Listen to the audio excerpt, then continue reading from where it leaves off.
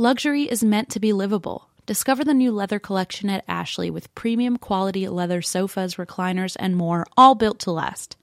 No matter how many spills, scuffs, or pet-related mishaps come its way, the leather collection at Ashley is made with the durability you need for the whole family.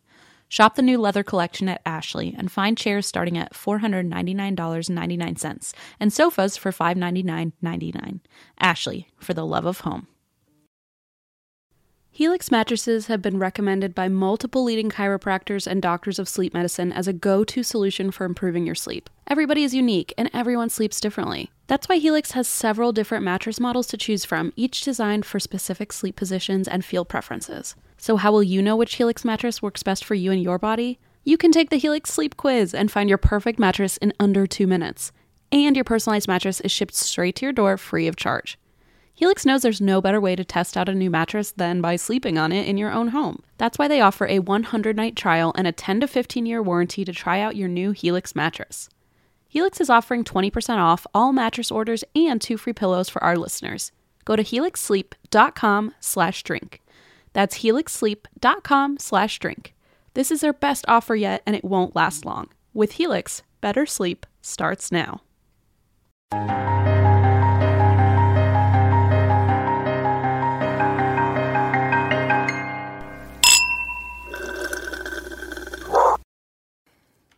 How you feeling?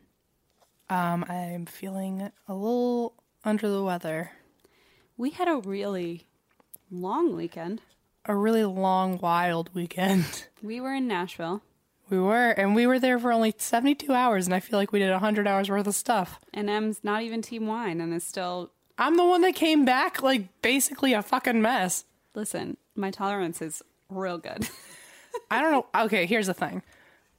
First of all, we had a fucking blast. Oh, it was so fun. It was so much fun. I did my first live show, and I made it out alive. I also did my first live show. Oh, yeah, Christine did too. Yeah, I was there. And everyone was so nice and so supportive and laughed really hard, even when I don't think I was funny. I know. So thank you so much. There were some people who were laughing at parts that I don't even remember. I really did black out a few times. We went afterward. We looked at each other like...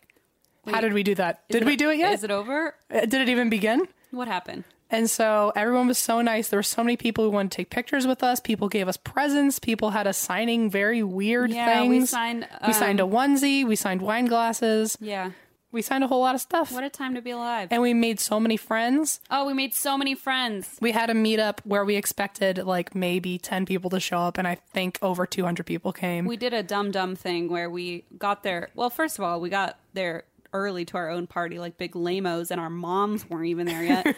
And then we stayed till fucking 4:15 in the morning. So we literally partied until 9 hours, which is why this is the voice you hear coming out of my fucking face. Listen, I'm here drinking. I'm good to go. And it's Thursday, by the way, and this was almost a week ago. Yeah. My voice still hasn't recovered. We went to a cookout with some new pals that we made. Shout out to, basically, there was literally over 100 people there.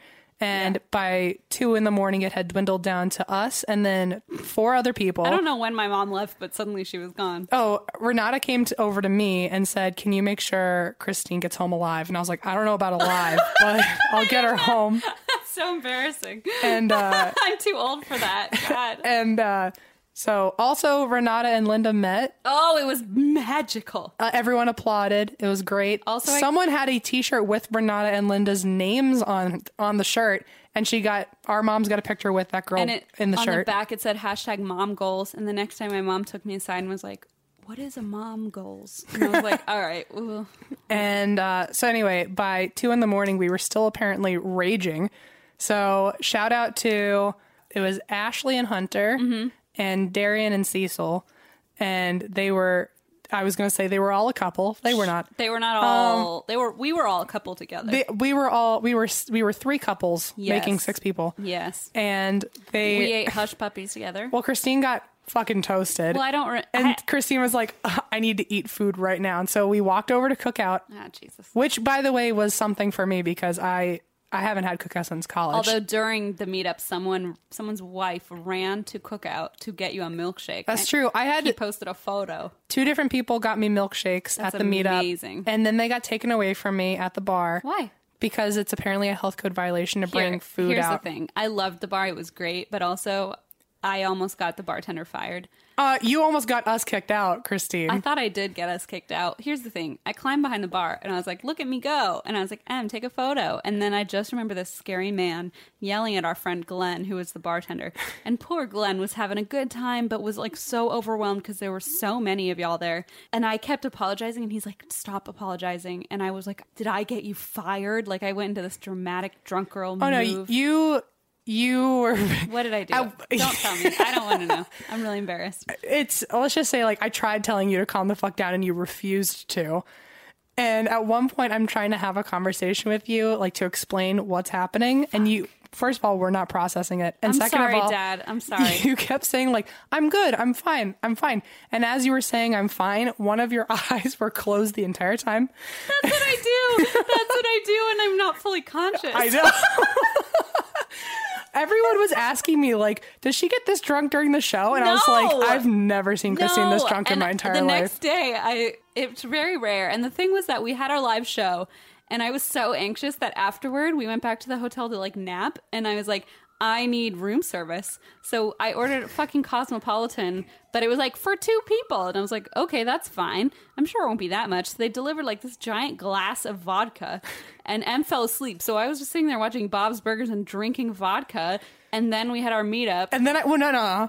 So Christine is plunging Cosmos while I'm sleeping, and I wake up to her drunk ass playing the song Good Morning Starshine. And she's dancing around the bed to wake me up for our for our meetup. I had like one hair extension in, and I was just screaming. And then I asked how long I'd been asleep, and her exact sentence was, look, this is what happens when you go to bed and leave me alone to drink all of the wine. Yeah, I mean, what did you expect? I made my mom walk over to our hotel room and bring me a bottle of wine while you were sleeping. Like, yeah. I'm a real psychopath. Anyway. And then we did the exact opposite of what someone with a true crime podcast should do. No, they're going to be so ashamed of us. Don't tell Eva. She's going to... Darian and Cecil pieced out, and then it was just us with Ashley and Hunter, and they drove us home, and we met them that night. They were like, do you want to get in our car and... We'll take yes. Do you want to take a lift, or do you want us to just drive you back to the hotel? And we were like, we'll get in your car. Let's go in their car. And then, of course, as we got in their car, it was like the foggiest night on earth, and they got lost.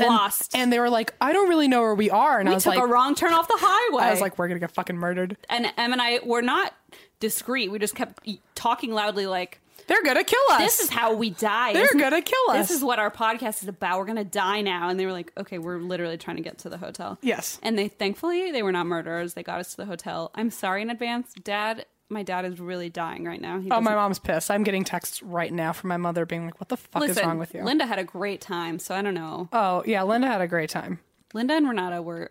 Oh, my mom was walking around with the fake Geo for a while, and she's like, everyone in the hotel, she just kept hearing, it's Geo, from like different parts of the hotel, and she was just like, I didn't know what to do. I just kept walking and looked down and kept walking because people kept chatting. It was very weird. This was the first time we ever felt relatively famous because people would just jump out in the middle of the hotel and be like, I love you. We made so many friends. It was very weird. And we met Wine and Crime for the first time. We met Wine and Crime, and I got to fly home with 1/3 of Wine and Crime. Yes. Amanda sat on a plane right next to me for 2 hours on the way to Denver. And we had quite a powwow. We really actually got to learn a lot about each other. We talked about very personal things. God, they're such gems. I learned that Amanda is not entirely the same person on the show as she is in real life. What does that mean? No, like I like getting to know like her like when she's not on. Oh, got it. But I liked it. She's still the same person. Great. She's still funny. They're so funny, and they wore dirndls to CrimeCon, and now I'm buying a dirndl from the website that got them their dirndls. Also, this isn't funny, but it's important, and like we'll never have this experience again. While we were there, who shows up at our booth to talk to us but the youngest victim of Earons? Eva's face. She was the 13-year-old. I forgot about this. She showed up and told us the entire story. Well, she showed up before we even knew who she was. And she just announced it herself. She goes, oh, yeah. She's like, wow, this is such a cool idea. Like your podcast and stuff. We were talking to her. And all of a sudden she goes, yeah, she said a couple times like, yeah, we caught Golden State Killer last week. And I was like, I don't know how to ask, like, what do you mean we caught him? Yeah, because we're also at a convention filled with, like, cops. And so I thought that maybe she was on the like case. An investigator. So I think at one point you said, like, oh, how are you involved in the case? Involved? And she was like, fuck yeah, She's I like, was. oh, I'm number 10, I think. I'm number 10. And I was like, number 10? Number 10. Oh, my God. And she was like, yeah, I was me. 13 at the time. And then she told her entire story. And she seemed fine, like, explaining it and talking about it. And I mean, she even said, like, she said it in her own words, like, I'm so lucky how well adjusted I am because I was so young and I was able to process it differently from people who are older or people. Or like in relationships, like, and they couldn't be with their husbands anymore. Yeah. And she's like, it never affected my sex life. It never affected what I consider to be my virginity. Like, it just like the way she talks about it so openly. And she was with her husband. She's like, I'm so like happy. And this has changed the lives of me and so many other people that were affected. And then she talks about how when she was attacked, she had already heard about the attacks, and so she knew what was going on and she knew who he was, but at the time he hadn't killed anyone yet. And she's like, it probably would have been completely different if I knew that he would go on to murder people. Right. And so it was just fascinating to hear her take on it. Yeah, and she said that one of the big things that saved her is because she was a teenager and in that kind of like fuck you world mentality, because she had the invincible. Yeah, she felt invincible, and so she stood up to him, was yelling back at him, was like ballsy about it. Yeah, one of the things that she had read in clippings up until then was that he like fed off of fear. Yeah, and so she, a 13-year-old who feels invincible, that nothing can possibly happen to her as it's literally happening to her. Yeah, she was like, fuck you, I don't care. And apparently it made him leave sooner. It's just so incredible because a lot of people ask, I mean, a lot of people as in like my parents or whoever are like, why do you talk about this horrible stuff? And it's like so incredible to see somebody like that who's been through the worst of the worst and then can like come to something like CrimeCon and be like, this is amazing that you're talking about it, and that like this is so freeing for people who've gone through it. And it was just such a powerful thing to hear somebody say, I want to listen to you guys talk about the man who fucking raped me and put me through hell. It's just crazy. It's crazy. But at least get the story out. It's a really wonderful moment. Also, I just wanted to say, I know this was a really long intro, but I feel like since this was our first live show, you guys kind of want to hear about it. So that's why I'm letting it go a little longer than normal. And if you don't, then Eva, cut that out. But I did also want to say, I like wrote notes because there was so much. I did a dumb thing. What? I looked down at your paper and saw what your thing is. That's fine. I know you're freaked out. I'm freaking I know you're freaked out. I knew it.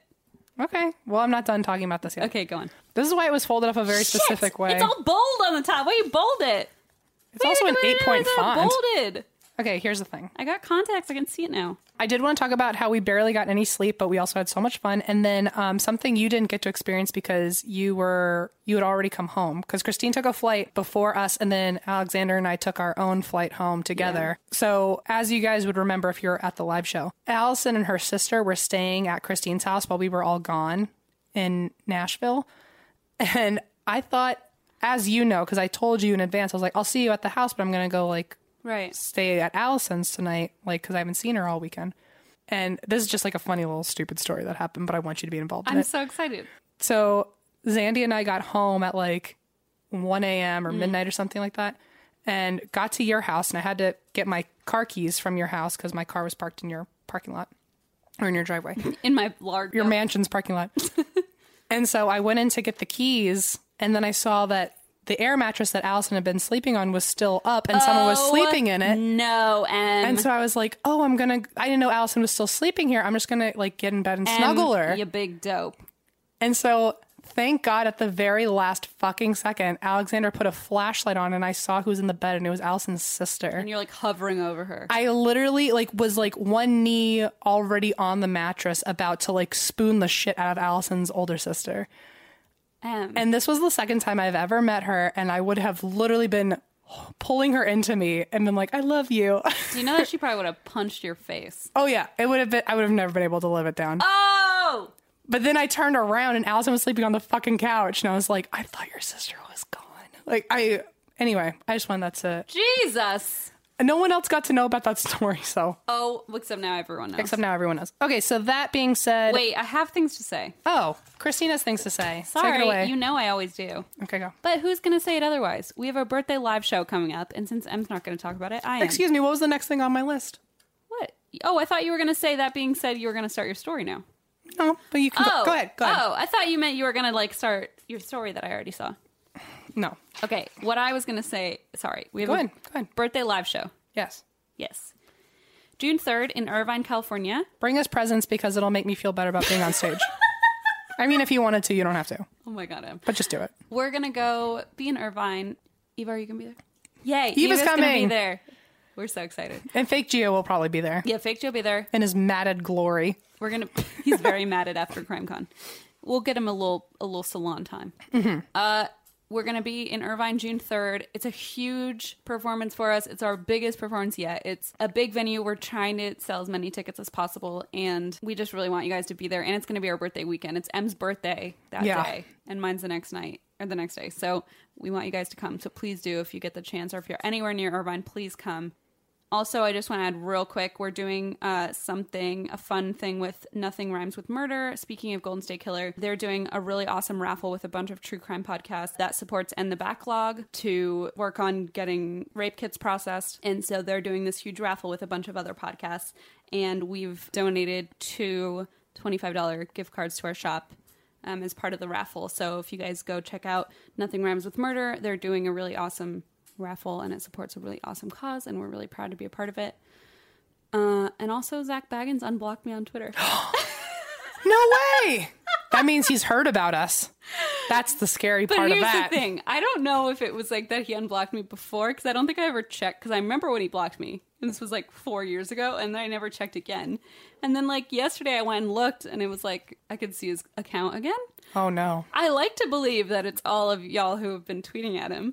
Oh my God. But in my mind, now that people keep tweeting at him, he's going to re-block me because he's like, what the fuck? I don't want to be a part of this. It's like, oh, so you got enough notoriety that you could continually batter me after I've blocked you.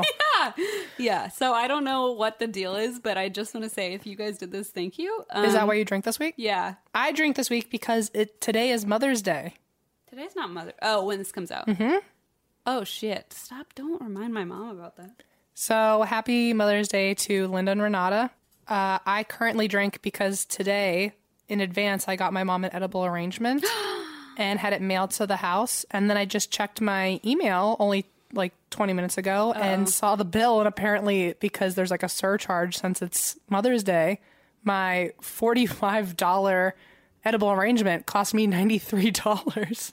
Oh. So happy Mother's Day, Mom. Love you. Mean it. There better be chocolate on that thing. I hope you eat all of it. Is it the SpongeBob one? They sell a SpongeBob one. No, it's I got her a dozen chocolate covered strawberries and but Linda's gonna love and that. a 4-pack of chocolate covered Oreos. Dude, she's gonna love that. She better fucking love it. Also, I drink because Linda invited me to her wedding, you guys. Oh yeah, so there's gonna be a lot of weird pictures from that wedding too. Y'all, Linda was like, "What are you doing June 30th?" And I was like, "It's happening." Two opportunities to see us in nice attire, but also looking like fucking wrecks. Hashtag Black Tux. Anyway, that's why I drink. Okay, I'm good. Let's talk. This podcast is brought to you by Squarespace, the all-in-one website platform for entrepreneurs to stand out and succeed online. Everyone knows the holidays can take a toll on your bank account. If you're looking for creative ways to increase revenue, then get started with Squarespace's new feature, Squarespace Courses. Squarespace has the tools you need to create and sell your own online course. Start with a professional layout that fits your brand, upload video lessons to teach techniques and skills, and tailor your course with the powerful built-in Fluid Engine editor. With Squarespace Courses, you can create engaging content your audience will love, then simply add a paywall and set the price. Plus, you can charge a one-time fee or sell subscriptions. Turn your creativity into income with Squarespace Courses. Head to squarespace.com for a free trial. And when you're ready to launch, go to www.squarespace.com/drink to save 10% off your first purchase of a website or domain. It feels very fitting that Juniper is currently sitting on my lap because we all want our cats to be healthy and happy because when they're happy, we're happy. But because we're not mind readers, we don't always know when they're unwell. And in my experience, cats are not the most, open when it comes to sharing their woes. And there goes Junie. Literally jumped right off me. So helping us keep tabs on our cat's health is just one reason you should use Pretty Litter. Pretty Litter's ultra-absorbent crystals trap odor instantly. No more cat bathroom smell, thank God. Pretty Litter's super light crystal base also minimizes mess and dust. Plus, the crystals last up to a month, which means less scooping and fewer trips to the garbage can for Blaze, because that's his job. Here's the coolest thing about Pretty Litter. It changes colors to help monitor early signs of potential illness in our cats, including urinary tract infections and kidney issues, and Pretty Litter ships free right to your door in a small, lightweight bag. Pretty Litter has changed the game. The litter box is right near Leona's room, and so it is very delightful to not have that litter smell all the time when she's taking a nap. Plus, we can rest easy knowing that Juniper and his little kidneys are healthy. Pretty Litter helps keep tabs on my cat's health and keeps odors down. You and your cat are going to love Pretty Litter as much as we do. Go to prettylitter.com/ATWWD and use code ATWWD to save 20% on your first order. That's prettylitter.com/ATWWD, code ATWWD to save 20%. prettylitter.com/ATWWD, code ATWWD. Terms and conditions apply. See site for details. Okay, so Christine, you've already seen what it's about. Okay. I only did it because Christine never shuts the fuck up. I'm so excited! Why did you put it on bold on the top of the paper? What did you expect? I put a title for every single one. Well, it took till episode 67 for me to figure that out. Do you want to announce it? Do you want to do like a special announcement? Dun dun. Dun dun. Dun dun. Dun dun. Dun dun. Mothman! Mothman prophecies! Do you like my song? Yeah, yes. That was a no and yes put together. Eva didn't like it either. It's fine. Okay. So here we go. This is Mothman. I'm sorry. I'm so excited. Also, wow. The people who are into Mothman are really fucking into Mothman. It was so hard to get this down to an amount of notes that I usually read. I cannot even imagine. When I started, I do everything on Microsoft Word because I'm fucking 8. But all of my... So do I. Oh, okay. High five. I don't know if there's like a new age way that people take notes. I was going to say I'm fucking AD because I do it on Microsoft Word.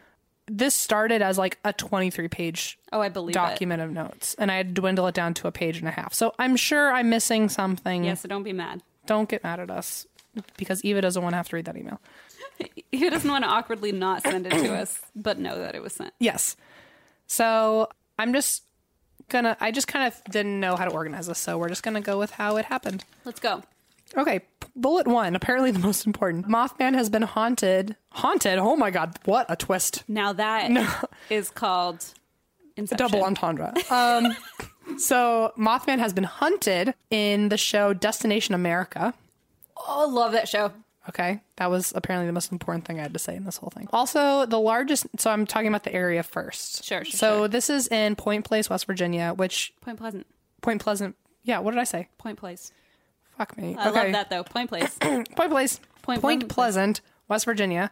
And the largest number of sightings have happened in an area called the TNT area, which is professionally known as West Virginia Ordnance Works. But the area was actually made up of several hundred acres of woods and concrete domes where high explosives used to be made and stored in World War II. Ew. So that's just a giant forest, like ammunition type with a area. whole bunch of like concrete domes covered in old ammunition. Very scary. I mean, exactly where someone like Mothman would be. I mean, classic Mothman. Okay, so now we're in 1966. Okay. My throat is in 1801. Okay. Okay, I don't know. And it's 3 years until the Gap is founded. Okay, got it. So in 1966, on November 12th, there were 5 men who were in a cemetery preparing a grave for burial. So I'm assuming they're like grave diggers. No, they're preparing it for burial. Grave preparers. They're not... Oh, wait, what did you say?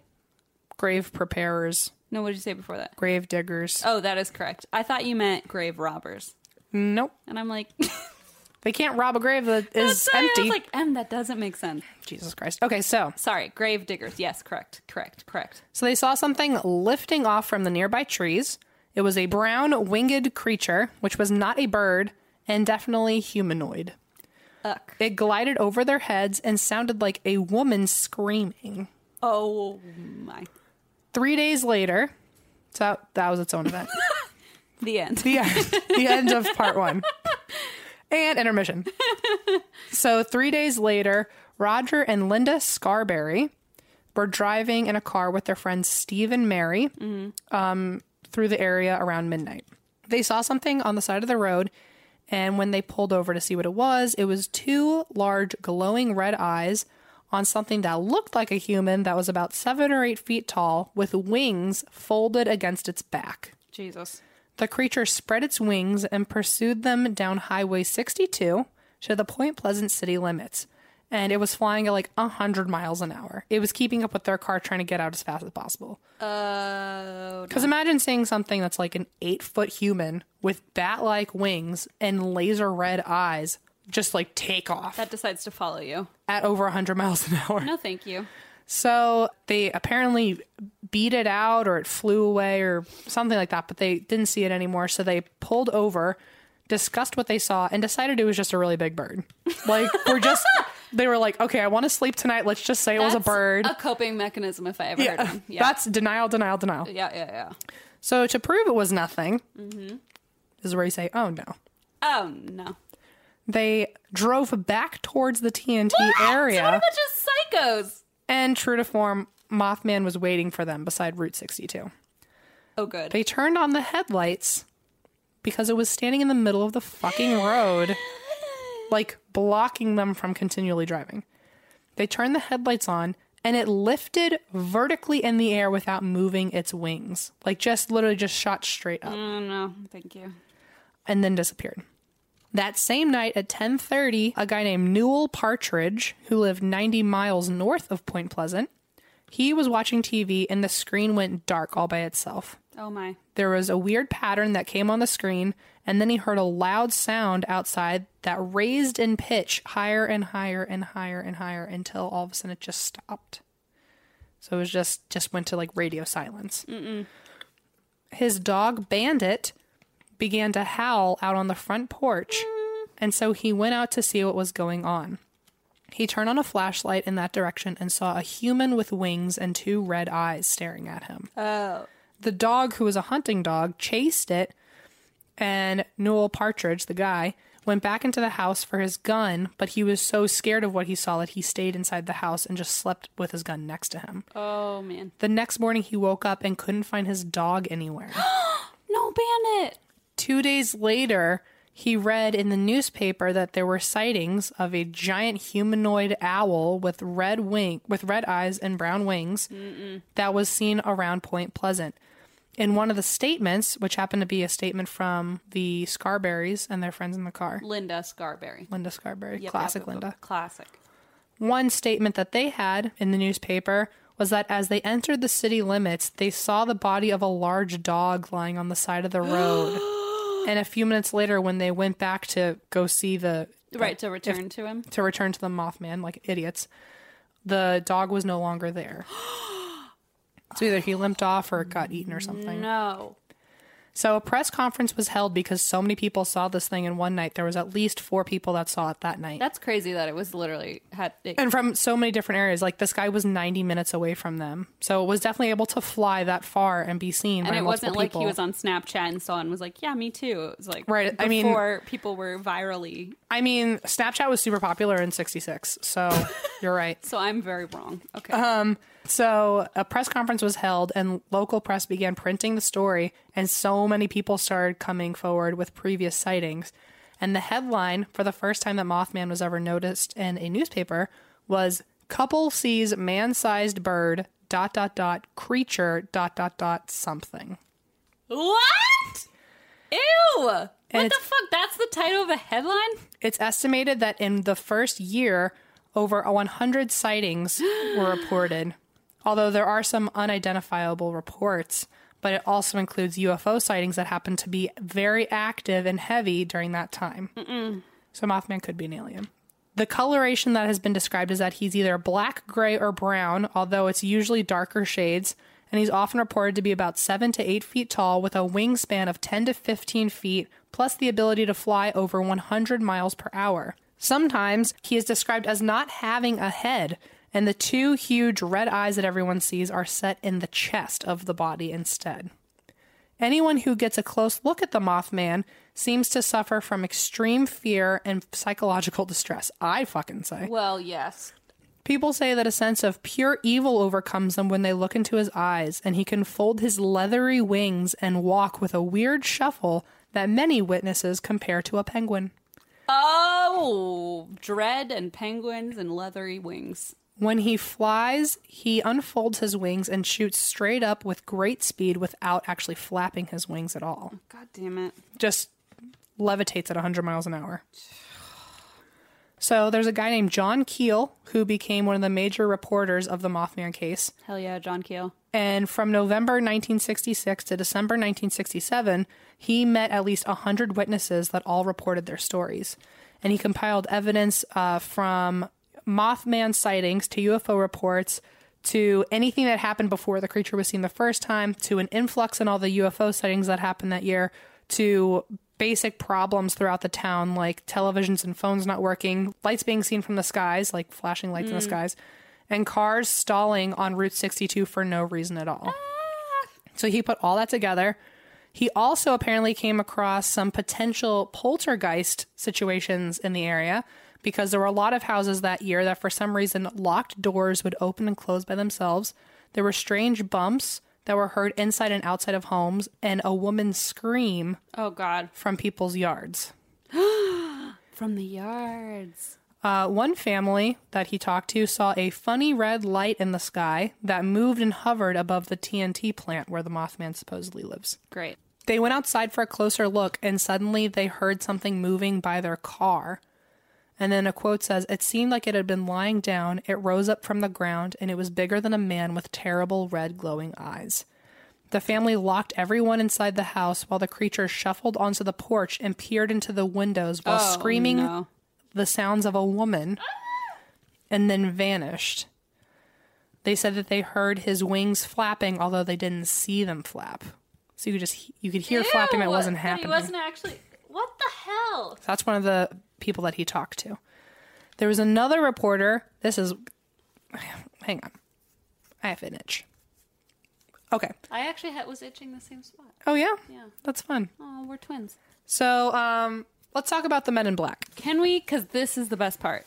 Okay. Let me refill my glass. This is the best fucking creepiest part. Oh, so you know about this. I listened to the Astonishing Legends series on this. It is bonkers. How am I doing so far? Real good. And also, I just don't even... I have a really bad memory, so this is all very exciting anyway. Well, this is me trying to get through this as efficiently as possible. No, it's good. So, besides John Keel, there's another reporter named Mary Heyer, and she was working late in her office, and a man walked into the door. This is also in Point Pleasant. Okay. And she was collecting a lot of UFO sightings, a lot of UFO reports, a lot of Mothman reports, just everything. Anyway, a man comes into her office at the end of a day, and Mary reported that he was very short, had strange eyes, thick glasses, long black hair that was squarely cut like a bowl haircut. That's not good. And he spoke in a low voice asking for directions to Welsh, West Virginia. Do not let him inside. He had some sort of speech impediment, apparently. Okay. And he terrified her. Apparently, just his presence alone made her feel like she was going to die. Oh my God. Her quote is, "He kept getting closer and closer to me, and his funny eyes were staring at me almost hypnotically." She got the manager to come over and talk to him. And at that point, the little man, because he's super short, the little man picked up a pen from her desk. And he looked at it in amazement as if he had never seen a pen before. Stop it. He grabbed it, laughed out loud, and then ran out of the building. I'm literally freaking out right now. I don't like this at all. He ran out of the building? Just scurried off with the pen. Did he take the pen? Yeah. Oh my God, what a psycho. I like how that's the part that makes it psycho. Do you think... It's like that shitty office mate you have that just takes all your pens and laughs loudly as he does it. But do you think, here's my theory. He and his little, alien people or whatever watched a TV show. Yeah. And they were like, what is that thing? And then when he was in our office, he's like, oh my God, it's that thing we laughed about. Yeah. I found the thing. I'm going to go show everyone. I'm going to go show the guys. The UK version of The Office, and they had this thing, and I was like, what is that? And they were like, we don't know. And then I was in this lady's office, and I saw one, and I just couldn't help myself. I had to show my friend. I feel like that's what happened. Okay, good. I'm glad. That's the UK office alien. Yeah, I think that's probably what it is. Eva, write that down. I don't think there's any other explanation. No, of course not. He's British and an alien. Yeah. Should we email them? Yeah, okay. Him? I don't know who. Yeah, we'll let Michael Scott know. Okay, good. So... Wrong. Yep. Sure. Whatever his name is. Scott McFarlane? No, wrong one. Who's Oh the my other God. one? Who's the other one? He looks like Scott McFarlane. Who's the UK Office guy? His name starts with a D. No, G. No, it doesn't. Gerald That's wrong. Gervais. Ricky Gervais. Okay. Remember when I said Scott McFarlane was the UK Office? Yeah, and then you told me I was wrong. Eva, don't let anyone hear that. It's really embarrassing. Anyone from England, we're sorry. It's too late. You can let him hear it, but know that I was talking about. Anyway, the alien that was pretending he was a human who starred on the UK Office. The title of this new episode, apparently. He sorry. laughed loudly and ran out of the building with pen in hand. What a jerk. Weeks later, Mary was crossing the street and saw the same man on the street. What a nightmare. When he realized she recognized him, he quickly turned around and ran back to the corner of the street where a black car suddenly came around the corner and let him in. He dove into the car and it drove off. What the fuck? A week later, in December 1967, the bridge linking Point Pleasant to Ohio suddenly collapsed while filled with rush hour traffic, and 46 people died. And 2 of the bodies were never found. Really sad. That same night of the bridge collision, or collapse, the bridge collapse, the Lilly family saw 12 eerie lights flashing above their home and traveling between the house and the TNT area, like floating back and forth at the same time that this crash happened. Shit. They moved. They were like, I don't fucking care. I've heard enough. I'm out. Which is exactly what you and I are going to do the second there's trouble. Plus. So we are the Lilly family. Mm-hmm. So a week later, during Christmas week... Oh, I'm sorry. That was actually this... Okay, I fucked up. The bridge collision happened the same day that she saw him dive into the car and drive away. Oh, and so then that night was the bridge. Yeah. And the Lilly family saw lights and moved. Because it was the day that a lot of people were doing like Christmas shopping, right? 'Cause Yeah. It was around Christmas time. It was after December work. 15th. It was right before Christmas. And it was like rush hour. Yeah. Oh, God. So then during Christmas week, after all this has happened, Right. Mary hires like, well, that was fucking weird. How many people died? 46. Jesus, that's a lot. And also like there wasn't even preparation. Like the bridge just fell. And the bridge only fell because one single link wasn't screwed in right or something like that. So because of one thing, it just snapped and everyone just fell in. Okay, this is literally nightmarish. That's Yeah, nightmarish. just being on a bridge and just falling. That's nightmare. So if you're currently listening to this and you're Don't. on a bridge, I'm Get off. sorry, and hold your breath and cross your fingers and pray. You'll be fine. Stop it. Don't let M stress you out. So the next week, during Christmas week, Mary Hire is trying to forget this fucking ugly past of a Yeah, week. I don't blame her.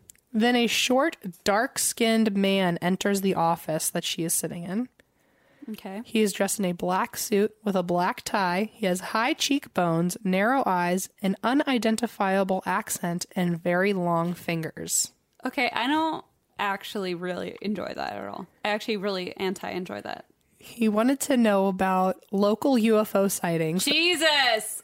and Mary was working and too busy to talk, so she handed him a file of related UFO clippings that have happened in the last week. She did that? She wasn't like, please leave my She office? was like, here, just take this. I'm busy. I'm sorry. Ugh. He said that was not good enough and insisted on speaking with her and demanded that she leave her work and take him to the site locations. I'm just picturing his long fingers. What a creepo. That's what you're the whole time I'd be like, do you not know how work works? Like, I can't leave. Well, also that, but I'm picturing him being like, Yeah. take me to the place. She literally just said, I'm busy. I can't. Yeah, Sorry. good for you, Mary. And then left. And that same night, or had him leave the building. Yeah. The same night, an identically described man No. visited the homes of several witnesses in town who had reported seeing lights in the sky that year. No. He made every single one of them feel uneasy and uncomfortable, and they called the police. And he claimed to be a reporter from Cambridge, Ohio. But then when someone brought up Columbus, Ohio, which was right down the road, he admitted he did not know where that was. Columbus, the capital of the state. Yes. Sure. Okay. Listen, that is terrifying. Don't open your door. If someone rings your doorbell, don't answer it. Well, a bunch of people tried calling the cops, and the cops were on like a wild manhunt looking for this guy, and no one could find him. Don't answer the door. Nothing good happens. So anyway, no one knows if he's related or not, but at the same time, like, people kept seeing this guy. That's horrifying. During the year that all these weird sightings were happening. And they don't know if like because there's a big theory that the Mothman is a shapeshifter. So they think that this guy might have been Mothman. Stop it. Yeah. And sometimes he's just like, I want to put eyeballs on my body. Yeah. And long fingers on my hands. And wear big wings. So post 1967, there are still reports of Mothman seen around the world, but far less. Like the most concentrated time was between November 66 and December 67. Mm-hmm. But a lot of people have tried to make guesses of what Mothman actually is. Like if you're going by logic standards. Sure. A lot of people have said it is either a heron. A heron. Like the bird? Yeah. Yeah. Is either a heron, a pelican, a pterodactyl, which based on logic, I think is still not fucking accurate. If it were a pterodactyl, that'd be its own fucking amazing story. It'd be Jurassic Park in real life. I think that'd be even wackier than a fucking Mothman. It would be, and also logic says it's probably a winged human, which it's fucking not. Logically, sure. A sandhill crane that migrated south from Canada on its own. Red eyeballs that could also talk and eat dogs. A shape-shifting owl. Sorry. This sounds like an episode of So Weird from Disney. Literally, what is happening? The area lies outside the snowy owl's usual range, so they decided that it's not an owl, although an owl makes the most sense when you think about eye shine, because people say that with the headlights and the flashlight, the reflection of the eyes only made sense with a barred owl, because different owls have different levels of reflection in their eyes, and a barred owl has the one that looks like laser glowing red eyes.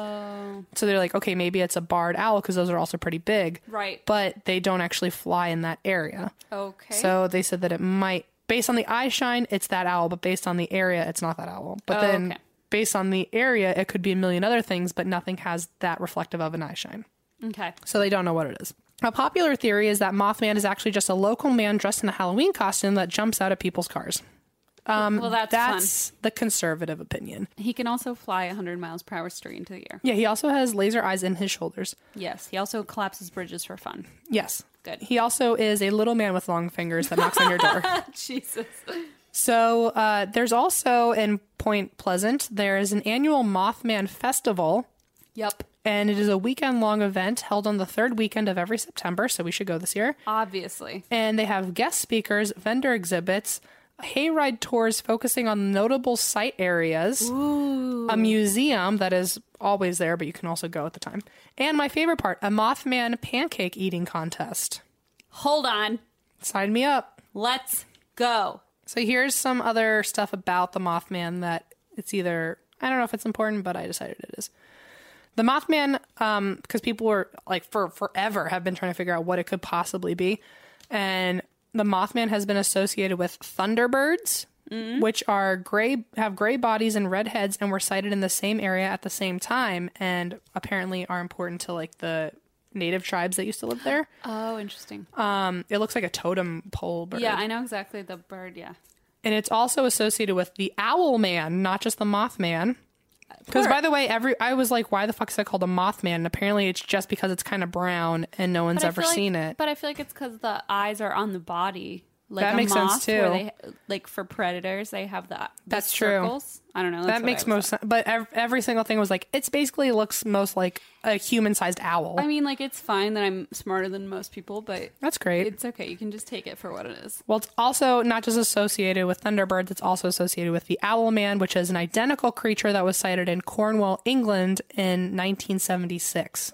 So, like, exactly 10 years later, this thing was being seen in Cornwall, England, and was called the Owl Man. Well, I feel bad for the Owl Man. Which is more accurate. Who's getting less attention. Yeah, that's for sure. He's like, God, I came too late on the scene.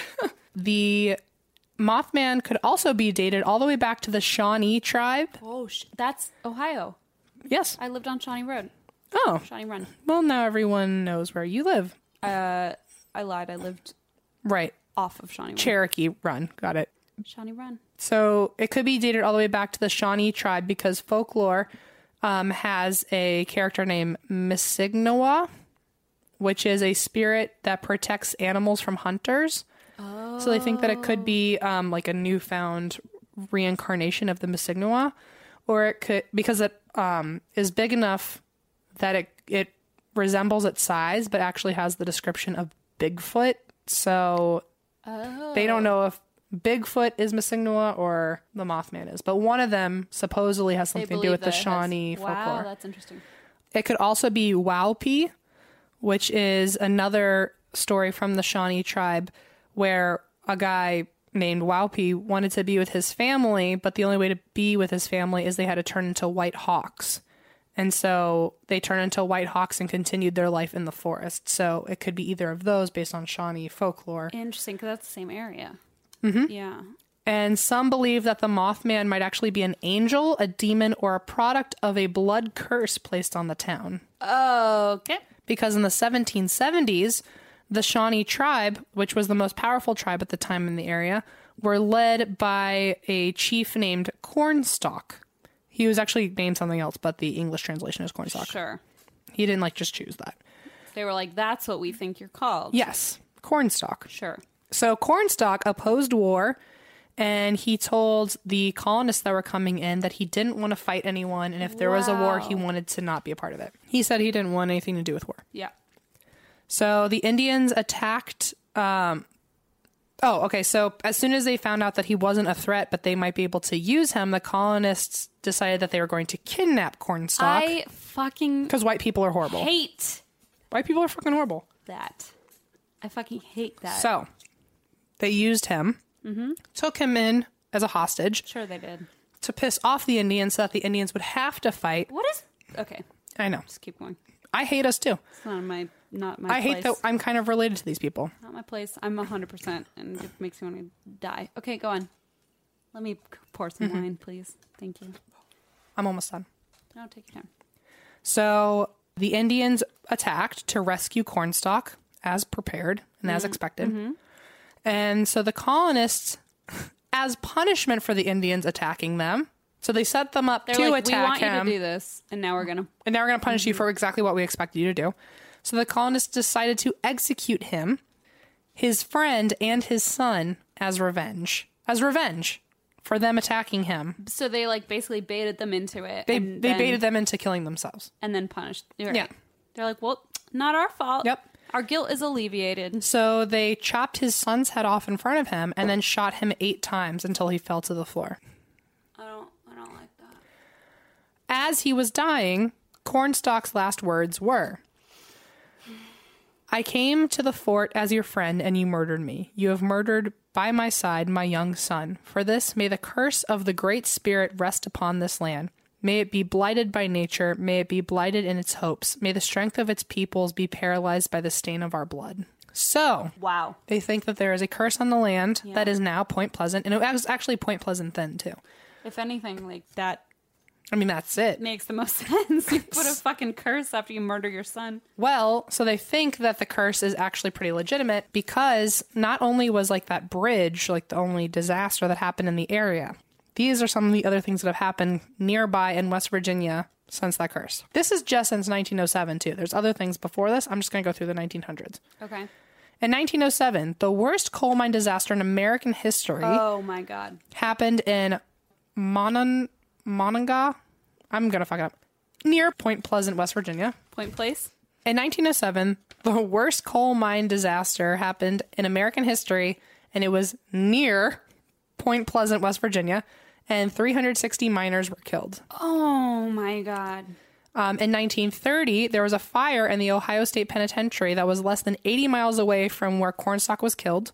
And prisoners burned to death in their cells because the guards could not get them out. Fuck. So 320 inmates died in the cells. The whole thing was just on fire and they couldn't do anything. They were just locked in there. Holy fuck. In 1944, 150 people were killed when a tornado came through the area. In 1967 was the Silver Bridge disaster where 46 people died on the bridge.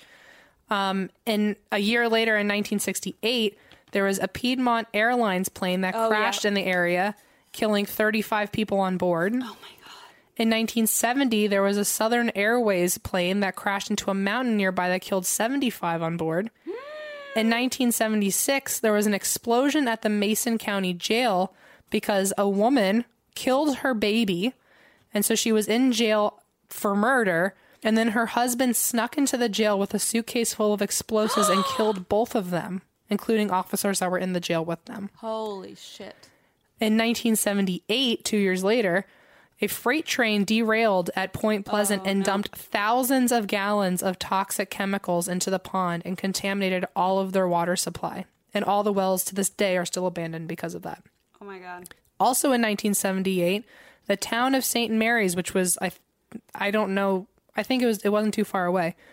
51 men who were working on a power plant were killed when the construction scaffolding collapsed. 51 men? Yeah. Jesus. So all of that happened in just the 1900s in Point Pleasant, West Virginia. In like a small town in West Virginia. It's not like in New York City, a lot of people died. It's like... So, and there have also been many other strange occurrences, including fires and floods. And they say that the Mothman, whether or not we've noticed, has actually shown up at each of these. But the thought is that it might actually be an angel, not a demon, because he actually shows up beforehand to warn you to like get the fuck out.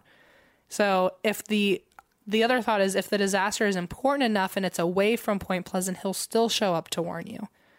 So one example is he apparently showed up in Chernobyl a couple days before Chernobyl.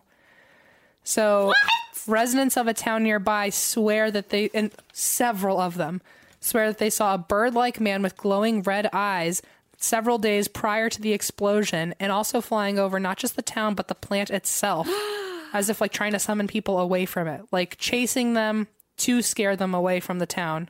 So like it's scary that he's chasing you, but he's trying to save you. That's my favorite theory. Also 9/11, apparently 5 days before the towers got hit, several witnesses report seeing a large crane-like figure near the towers and flying over people.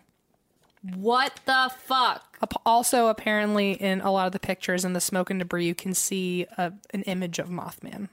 Like something just kind of... I don't know if that's a Photoshop thing, and I don't want to, like... I don't know. I feel like a lot of people will be like, that's Photoshop, but whatever. That's just a theory. I-35 West bridge collapse in 2007. Apparently, the bridge in Minneapolis gave way at its center and 13 people died and nearly 145 were injured. Holy shit. And a Mothman-like figure started appearing near the bridge a month prior. And so many people noticed it. Like, there's reports of, like, this thing that looks like Mothman floating around this bridge for a whole month. Especially in more modern day, people are, like, tweeting about that. Yeah, kind 2007. of thing. Yeah. So, also in 2009, in Mexico, residents of the town Chihuahua, people began noticing a strange Mothman-like creature floating around them. And he was very tall, hairy, 2 expansive wings, and wide red eyes that glowed at you. And you could feel evil if you were near it, so to run away from it. Sure. Many people were chased away by this being, and a week later began the rise of the swine flu. So it was like trying to chase people out of like one of the main places that started. Fuck. So this theory was also like heightened by a book in 1975 called The Mothman Prophecies, right, by John Keel, who was the reporter who was collecting a lot of the UFO sightings. And he said that the supernatural was at work with catastrophe and insinuated that maybe if you look around and see something Mothman-like, to just stay away from that area because disaster is on its way. And so it like warns you of impending doom. Oh my God. So it's like good and evil at the same time because it's warning you, but also like it's going to happen. It's evil to try to get rid of you. And then apparently there's a big theory that the number 13 is also involved with the Mothman, because most of the sightings from November 66 to December 67 was 13-month span. The Silver Bridge, the one link that was broken and caused the whole bridge to collapse, was the 13th steel pin eye bar. Point Pleasant has 13 letters in it. TNT, the area if you look at a map, the TNT area is listed as Pond 13. Oh my God. And most of the witnesses' names have 13 letters. What? Also, a lot of the people who are involved in the case, like John Keel, ends up being hospitalized on the 13th of every month. What the how many? Our letters, our names don't have that many letters. No. Okay, good. Mine is 11. Mine's 17. But so...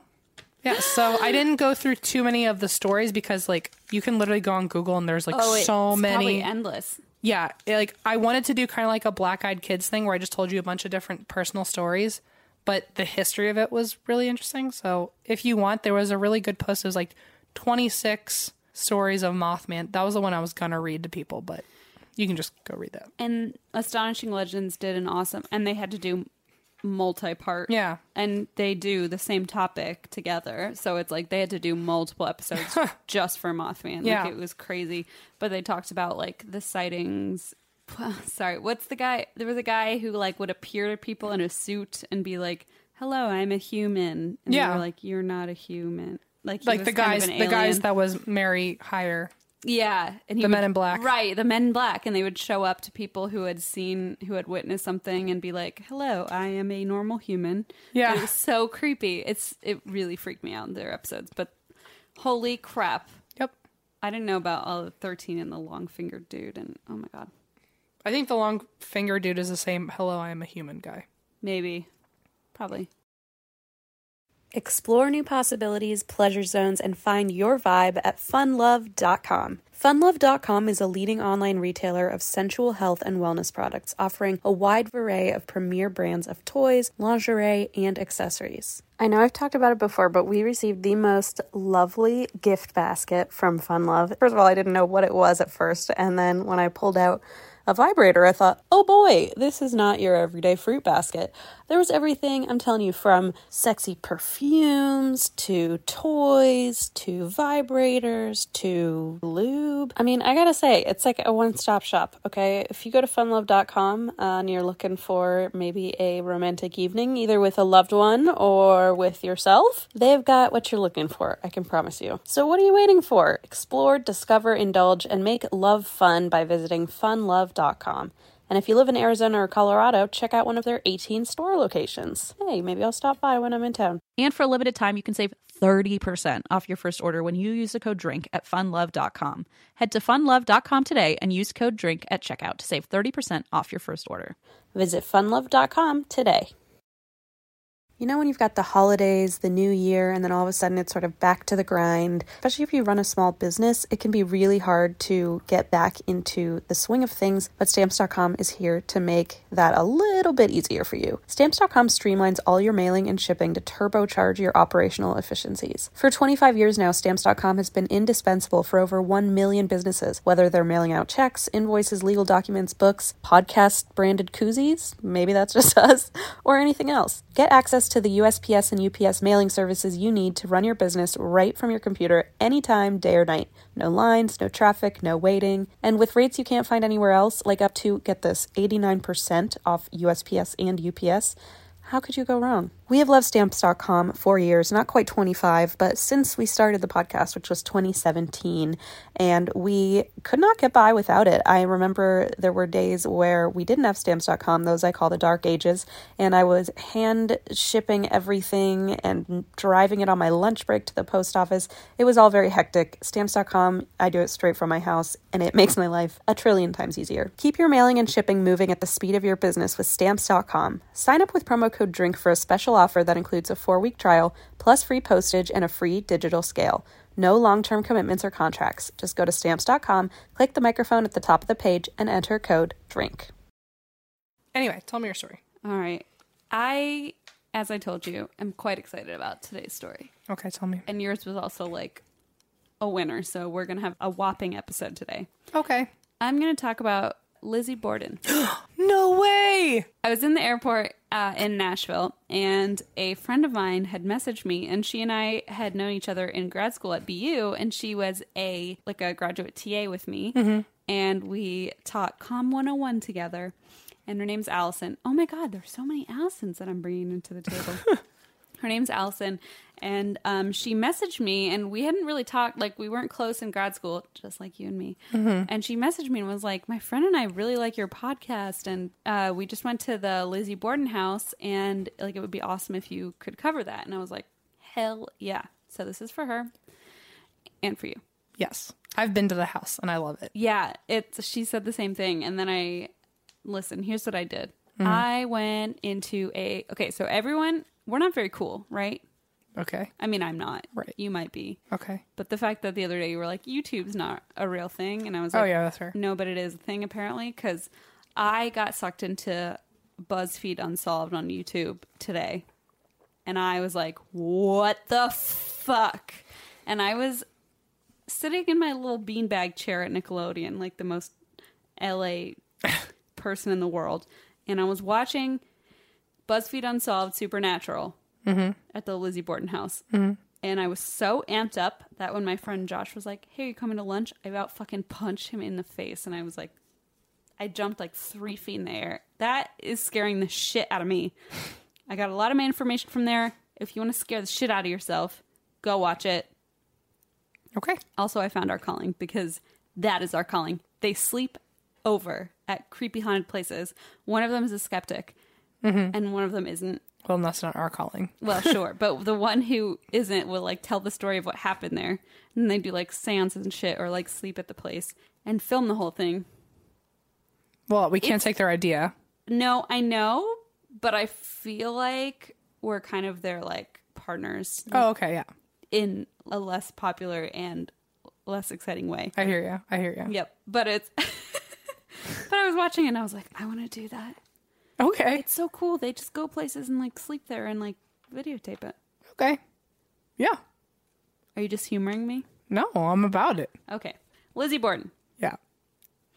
Lizzie Borden. Took an axe, gave her mother 40 whacks. After she saw what she'd done, she gave her father 41. All right. Well, you ruined my little twist. In Virginia, that's what children sing to each other. It was actually made in England. Really? Yep.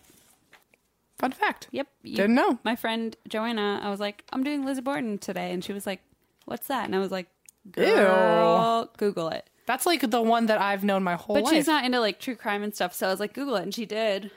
And then I told her that little poem and she was like, what the hell? And I was like, listen, you people made it up. Yeah. They think it was like either Mother Goose, that like anonymous like nursery rhyme character, or like a British. Or it's like your scissor hand monster in Germany. It's like somewhere between Mother Goose and Krampus. Yeah, exactly. It's like Mother Krampus. It's like Europeans are like fucked up. Mm-hmm. Okay. Lizzie Borden was born in Fall River, Massachusetts around 1860. So her parents led pretty financially modest lives until her father prospered in the casket business. My favorite. Yep. I know the biz. You gotta know the biz. And became a successful property developer. At the time of his death, his estate was valued at $300,000, which today is over $8 million. I have that. That's fine. Casual. We'll just go buy it. It's like the podcasting fortune we've built. Oh, yeah. $8 million. It's like in Austin Powers, and he's like, $1 million. And they're like, that's literally no money at all. Yes, correct. But although her father was pretty wealthy, Lizzie and her family lived a pretty frugal lifestyle. So her dad was a penny pincher, quote unquote. They didn't have amenities that most wealthy people had at the time, including plumbing and electricity. Mm-hmm. So he was like very stringent about what they had at their house. Right. Lizzie and her sister Emma had a pretty religious upbringing. Lizzie herself was very involved in her local church. She taught Sunday school to children of immigrants who had just moved to the United States. And her mother died when she was pretty young. So 3 years after her mother died, her father married a woman named Abby Durfee. Mm-hmm. And Lizzie believed Abby was after her father's money. And although she called Abby mother for a while, their relationship grew pretty strained. And she started calling her Mrs. Borden instead of Abby or mom. So it was a little bit... It was like a transition because originally she and Emma called her mother or mom. Right. Or Abby. And then after a while, they started calling her Mrs. Borden. Ugh. Which is just creepy. Can you imagine calling your mom like Mrs.? Well, I wouldn't even know what last name to go with. I don't either. There's a lot of options. I tried to figure out what I should call your mom. I know. You were like, what do I call her? I'm like, Renata. Just do it. Yeah, because this was the first time I've actually met Renata this weekend, guys. Yes, it's the only constant, though. Renata, no offense, Mom, but it's the only constant because there's... It's true. I was like, do I call you Ms. Sturdivant, Ms. Schieffer, Here's Ms. the thing. Her middle Renata? name used to be Christine. Like, she named me after her own middle name. And then she got married a couple times and was like, oh, forget my middle name. I'm going to put my maiden name as my middle name and then replace my last name. And I was like, you know what? Oh, my God. She got rid of Christine. She just canceled it out of her name. That's which nice. Kind of offends me, but whatever. My mom's middle name. Her middle name is Diane. Linda Diane. That's the most Diane. American name. I know. My mother's is Renate Christina Kaiser. What a German name. Yeah, it is. Now she changed it from Christine to Kaiser. Stupid. Anyway, this is bananas. In May of 1892, Lizzie's father, Andrew, killed the pigeons in his barn with a hatchet, believing they were attracting local children to hunt them. But Lizzie was distraught because she had built a roost for the pigeons and was upset that they were killed. And 2 months later, so 1892 was like a very fateful year for this family. Yeah, it was 100 years before I was born, so sure. It was just leading up to the great things. It was bound to be right. a fateful fucking Destined, year. one might say. Yes. 1891, 100 years before I was born, nothing interesting happened. No, we know that. But 1892 was like the time. Booming. You booming time. So the pigeons were all killed with a hatchet, which is also just like, what the I mean, sociopath. Whatever. So the pigeons were all killed. Then 2 months later, a family argument prompted Lizzie and her sister Emma to take extended vacations to New Bedford, Massachusetts to just get away from their family. And then when a few weeks later, Lizzie returned home to Fall River. And instead of going back home, she stayed a few days at a rooming house before finally feeling comfortable enough to move back to the family home. And meanwhile, tension within the family was growing because Andrew, her father, was giving away real estate to people in his wife Abby's family. So like in-laws and stuff. He was kind of just giving away property. Must be nice. Property. Oh, you want my land here? Just go on. I've got enough. What? It must be nice. Just people just pass off land like that. I mean, not if it's your dad giving away property to other No, I mean, it must be nice to be him to just have just like Oh, sure, but he's buckets also of land. very penny pinching. He doesn't even have a toilet in his house. That's true. And that was like pretty common. I'm going to tell you, my house in Ohio was built in 1890 and it was built with indoor plumbing and it wasn't like super fancy or anything, but like. Do you still have like original plumbing? Like, what's the flush level? Not great. I'm going to be Really? honest. I'm going to be honest. That's like the one thing I demand wherever I live is that the water pressure's got to be real good. It's all very fine, but Okay. it's definitely like 1890s old. plumbing. Got it. No, it's okay. You know what? We'll find out on October 13th. Good luck with that. When you Go on. requested to not pay for a hotel room, this is what you're getting out of it. So, I want free board, good luck aka with that. 1890s toilets. but also water pressure, please. Thank you. Yep. So she moved back into her family's house. And meanwhile, tension was growing within the family. The family then, all of them, got very sick. For several days, everyone in the household was violently ill. So a family friend later said it could have been mutton that they left on the stove for several days' worth of meals. But Abby, the stepmother, was worried someone was poisoning them because Andrew, her husband, wasn't a very popular guy around town and very wealthy. Ooh. Yeah, so they were like, oh, it's either the mutton we're eating for many, many days at a time or someone's poisoning our milk. And also at the time, they weren't using refrigeration. So, No, like, I they mean, would it was just like. keep it on the stove. They didn't have electricity. Yeah. Yeah, so it could just been bad meat. They literally didn't have toilets in the house. Like, they had nothing, indoor plumbing or electricity. Yeah. Exactly. So it could have very well been like Bad meat. just trying to be frugal about what they ate. Right. On August 3rd of 1892, so this is like 2 months later, Lizzie's uncle, John Morse, came to stay with the family to discuss business matters with Andrew. And this led to more tension within the family because he was Lizzie's mom's brother. So Oh, okay. the mom who had died. The mom who died. So he's not technically like in the fam anymore. He's an in-law, right. So he showed up and was like, we need to talk money and business. And apparently that was like not pretty and things were not going great. And again, Andrew was like really frugal and was not wanting to like help out.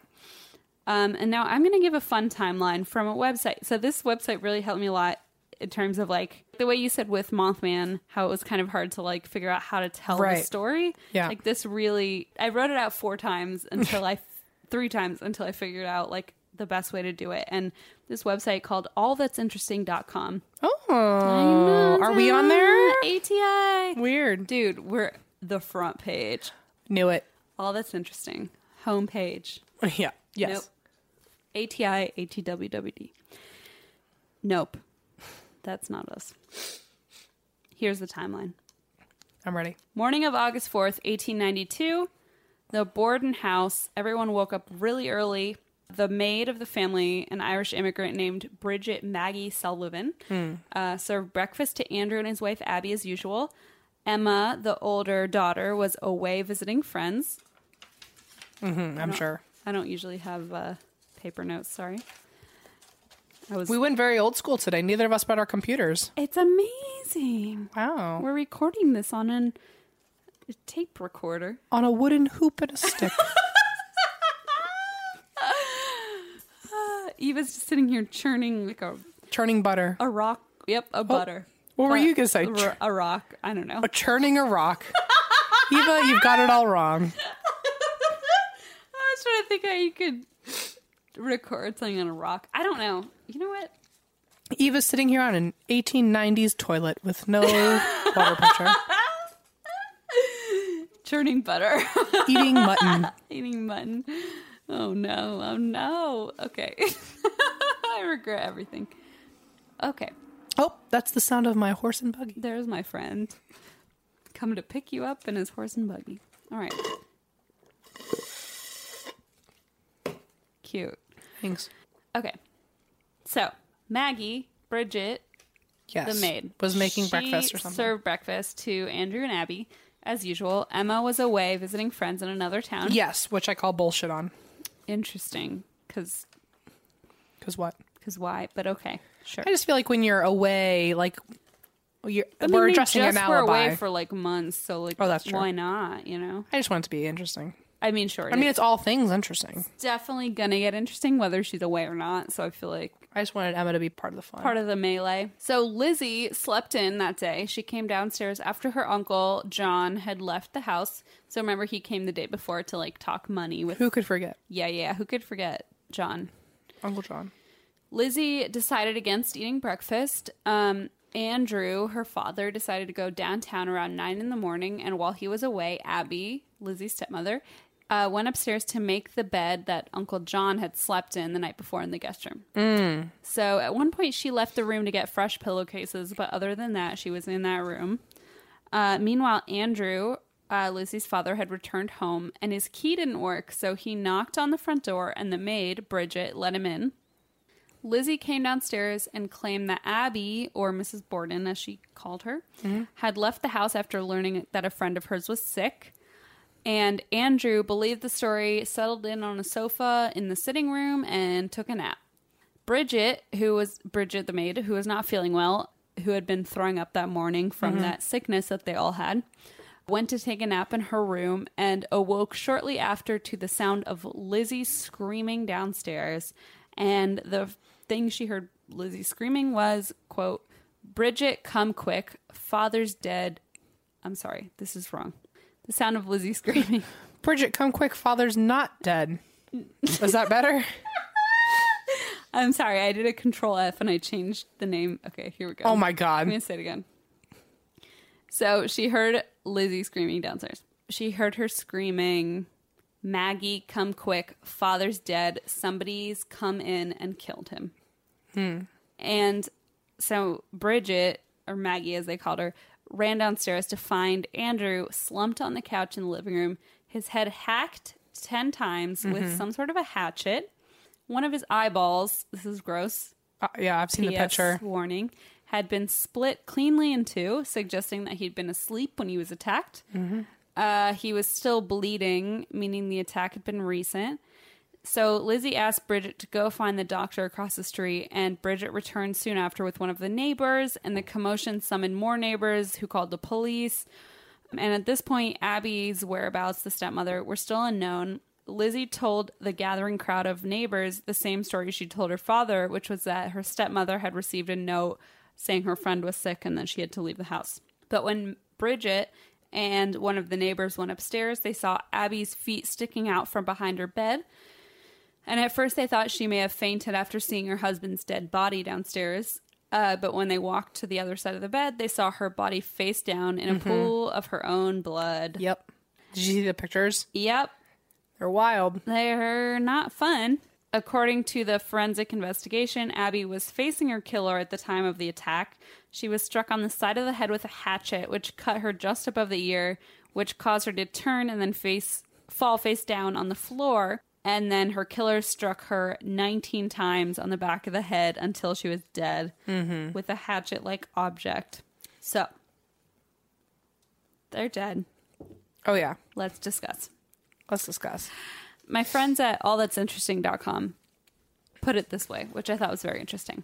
Quote, was Lizzie Borden just a sweet Sunday school teacher unfairly blamed for her parents' deaths? Yes. Or did she brutally and methodically murder her parents and get away with it? Mm-hmm. So yes to both. Oh, no, she's guilty. Oh, you think she's guilty? Oh, yeah, she's guilty. Okay, let's crack into it. Let's do that.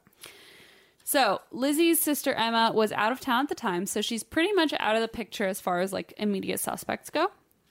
Even though you apparently think that she was guilty, but we'll get into that later. I mean, I think of all, Lizzie is hella guilty.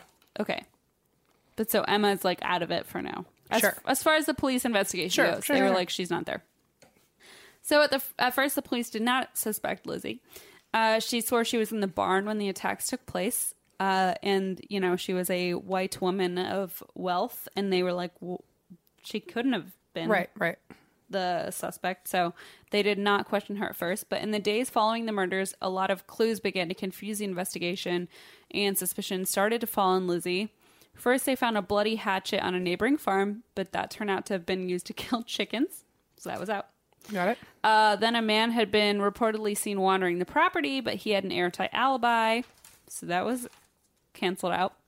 In the basement, police found 2 hatchets, 2 axes, and a hatchet head with a broken handle, which was determined to be the murder weapon because the break in the handle was fresh and the dust on the head of the hatchet had been applied manually. Ooh. So someone had tried to make it look old. It was sitting Unused. there for a long time. And there was no blood on it. So police stationed themselves around the house after the day of the murder, and later that night, an officer saw Lizzie enter the basement and bend over the pails containing her parents' bloody clothing, and she kind of looked through them, and that was all. Mm-hmm. And then there's that note that Lizzie claimed her stepmother received about a sick friend. So Abby had clearly never left the house after she had apparently received this note. So they looked for the note and they were like, well, if there was a note that she had received, where was it? And then Lizzie told her friend Alice Russell that her stepmother must have accidentally burned it. Yeah. You know. Right, of course. Yep. Investigators also discovered that the day before the murders took place, Lizzie had tried to buy something called prussic acid, aka cyanide, from a local drugstore. But the clerk said she needed a prescription before she could purchase it. And that was later ruled inadmissible in court because it didn't directly relate and it didn't... Right. Like no one had been killed with cyanide. Right. Although maybe in the mutton. There was not. Okay. Nope. They searched it. They searched the milk. They searched the mutton. They searched their stomach contents. No poison. Got it. Which I was going to say, but I'll just throw it in now. Okay. So a few days later, so Alice Russell, the friend, who was staying with Lizzie at the time, saw Lizzie burning one of her dresses at the stove in her house. A likely story. When she asked why she was burning her dress, she said, well, it's stained, so it can't be worn anymore, so I'm going to burn it. I mean, that's what I do with all my clothes. It's like... Goodwill wasn't around back then, so what were you to do? What were you to do? You know, like... You have enough quilts. I wore a new blouse to our meetup in Nashville. And I spilled lots of things on it. All alcohol? All alcohol. It's very flammable. It's very easy to just burn it up. You might as well just do it before the fire gets you first. You don't want to just have it hanging as a fire hazard in your home. Right, of course. Yep. I think it makes perfect sense. I think so too. So she set her entire dress ablaze. Ablaze. However, this is a fun one too. I love fun things. There are plenty of other theories regarding what could have happened to the bloody clothes if there were any, because the number of hatchet axe wounds to the head would have, as investigators determined, would have left a whole bloody mess on whoever had done it.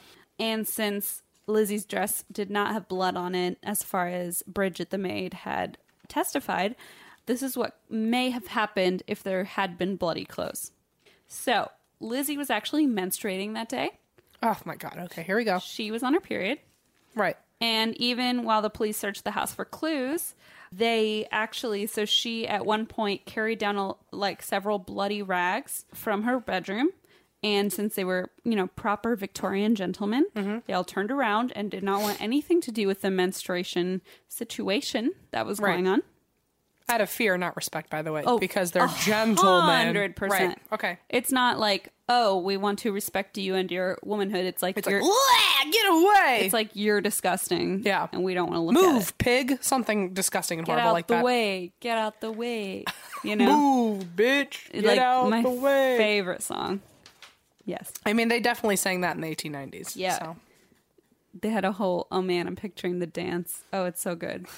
So anyway, that was part of the problem, is that she was apparently menstruating and she had a lot of bloody rags and clothing that she was actually removing from the house. And Bridget, the maid, actually carried out a bundle of bloody clothing out of the house as part of Lizzie's, period rags. I don't know what you call them back then. Menstruation rags? I don't know. They literally used rags. Right. Like I mean, that's the phrase on pads. the rag. Yeah, on the rag, exactly. It's a really feminist supporting way to say you're on your period on the rag. I also like how you said that her menstruating was part of the problem, and I'm like, isn't it always? That seems to still be something that men will say. I mean, correct, it's always. yeah. Correct. As someone who's currently on the rag. Oh my. What the fuck was that? What was that? Was that my phone? Yeah. But what was weird is it made the sound that my phone makes when I know, it that's sounded what scared like me. you've got mail. What the fuck? Lizzie Borden doesn't like us talking about her menstruation. Shit. My phone knows when I'm on my period. Okay, here's the thing. Tell me the thing. That scared me. I'm going to be honest. That really scared me. Okay. So she was on her period. So they were like, well, she carried out a bunch of bloody clothes. And then her lawyers were like, well, she was bleeding out of her uterus. Hoo-ha. Hoo-ha. I don't know. Sure am. Just imagine whatever they say back then. Yep. Her hoo-ha Her was, hoo-ha. her hoo-ha was bleeding. Her So... bleeder was bleeding. I don't know. Oh. My. Let's change the topic. Change the topic. Why don't we have like one of those inserts? Here's the thing. I think I'd really like to hear you keep talking about it, though. I don't want to take it back. Please keep talking. You know I'm gonna fill the void, and it's just gonna get worse. So here's the thing. This is where another fun theory comes in, that she did the crime naked. Because her clothes... So, okay. So My favorite so far. Oh, God damn it. But it's because... No, it's probably because... It's interesting. So you could just... Yeah, it's interesting. It's X-rated.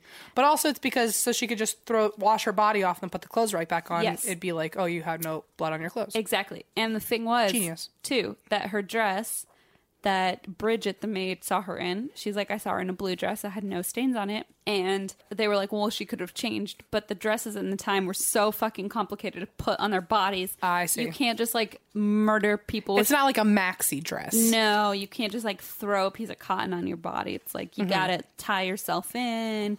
You gotta have someone help you hoist yourself. It's a whole thing. And so being able to like fucking murder two people and then change real quick and get rid of your dress, it's like it wasn't a thing. I mean, that's a multitasker. Multitasker indeed. And so that's why a lot of people think, maybe not a lot of people, but it's definitely a theory that she may have done it in the nude. Well, I'm a big fan of America's Next Top Model. I feel like that could be like one of the tests. 100%. Like, okay, you have 30 seconds to get in a very complicated outfit, murder two people, and do this. Take this hatchet, Murder your create loved ones, a and then put on a bloodbath. corset. 45 seconds go. change inside a bloodbath of a crime scene. And every way you do it, Tyra Banks is going to be mad. Yeah. Yeah, but her eyes are going to look so good. Yeah. Oh, yeah. The smoky eye is going to get you. Yeah. So it doesn't exactly matter, where you really. need to be. It doesn't really matter. And that's the moral of the story. But I'm going to keep talking. So they did an inquest, and they were like, we're going to figure out whether Lizzie did it. During the inquest, Lizzie's behavior was erratic. She often contradicted herself. At one point, she claimed to, for example, have taken her father's shoes off him when he came home. But like all the crime scene photos, he was always wearing shoes. So like she would just say things and then the next time be like, no, that I didn't say that. That didn't happen. Like she just was like completely off her rocker in the answers. However, this is something they don't usually talk about. She had been prescribed regular doses of morphine to calm her nerves. So it's very possible that her testimony was affected by this. And as someone who has been hospitalized several times and been on morphine and has been witnessed personally by M. Schultz on morphine. Christine on morphine is just the greatest. Morphine Christine is her own character. She's a force to be reckoned with. And I will say, if someone questioned me in a courtroom while I was high on morphine, it'd be the happiest. I got a lot to say. The happiest response you've ever gotten is what it would be. Maybe not if it was my murdered parents, but yeah, I would have a lot to say, and it would probably not make any fucking sense. So you got to consider that. Is all I'm saying. Because back then they were like, oh, here's a prescription of fucking morphine to like... Also sign me up. Where the fuck... Calm you down. Yeah, oh my gosh, I could use a real nice little shot of morphine. What a mess. So then the inquest determined that she was guilty. So they sent her to trial. And her trial took place in New Bedford, Massachusetts, starting June 5th, 1893. It was widely publicized and became a media sensation, especially because she was a woman. Mm-hmm. The victims' heads were removed during autopsy, and the skulls were used as evidence during the trial. Oh, boy. And at one point, the tissue paper covering her father's skull blew off, and she saw it and completely fainted and passed out in the courtroom. And then later they buried the heads of her father and her stepmother at the feet of their graves, which I thought was a little strange, but, whatever. On June 20th, after deliberating only 90 minutes, the jury of apparently 12 mustachioed men acquitted her and said she's innocent. She's not guilty. There's no way she could have done it. Right. However, as you have guessed, and I'm sure many people have guessed, most people still believe she did it. Yeah. Let's get into theories real quick. After Lizzie was acquitted, no one else was charged. And here are the suspects that are still discussed to this day. So obviously Lizzie herself is the number one suspect. Although she was acquitted at trial, she remains a prime suspect. One writer has proposed that she committed the murders while in a fugue state. Because apparently, this is another theory. I don't know if this is related. I mean, it's related. I don't know if it's like the same thing, but some people argue that she, and I think this is more of a Victorian era theory, but that while she was menstruating, she would get these like seizures, and they would send her into a fugue state.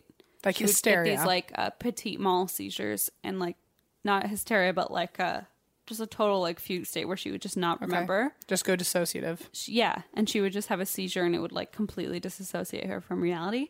So that was one theory.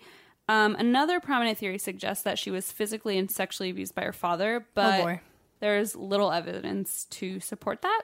But again, incest is not something they would have discussed at the time, so it's sometimes thought like maybe that's a possibility. And like obviously as far as physical evidence goes, they were not collecting that kind of evidence, so who knows? But also there really is no evidence to support that, but some people do propose that theory. And then here's another one. This is a good one. Bridget Sullivan, the maid. Some people believe that she went into a rage at being ordered to clean the windows on a hot day. I would. 110 degrees that day. Apparently, cleaning the windows was the worst possible thing to be doing. And she did not have a good relationship with the woman of the household, Abby. She was still recovering from her like flu or food poisoning or whatever. Some people think maybe she snapped. Well, I also, that's what I remember, because in the tour, you get to see everyone's rooms. You get to stand in their rooms. You get to like creepily fucking take pictures on like the things that people died on. But you get to go into the room that Maggie stayed in, Bridget. Yeah. And it's literally up in the attic. It's the smallest fucking room on earth. I mean, also heat rises, and it's like a wooden house. So you're just baking in this fucking house in heavy clothing, and it's in the hundreds. And she had severe food poisoning. Yeah. And apparently the theory is that like Abby was saying like you have to clean the windows, you have to clean the windows. And it was like imagine the worst food poisoning of your life. It's 110 degrees. It is fucking burning in your house, and you're expected to wear like really heavy, tight, constricting clothes, and all you want to do is run to the bathroom, without fucking toilets, by the way. And also your boss is demanding that you clean the windows. So that's one of the theories. And then there's Just sounds like hell. There's a counter to that. Okay. Because apparently 2 boys broke into the house while the police were like investigating because they called the police and like obviously they were like getting the bodies, and 2 little boys like broke into the attic and climbed up there, and they were later questioned and they said like since the 2 windows were open, it was actually much cooler than the rest of the house because of the cross draft, and so they went up there and like checked the temperatures, and it was actually much cooler than people had like insinuated, like, oh well, it must be hot because it's up there, but apparently the way that the windows were open anyway, it wasn't as hot, which was just a weird thing.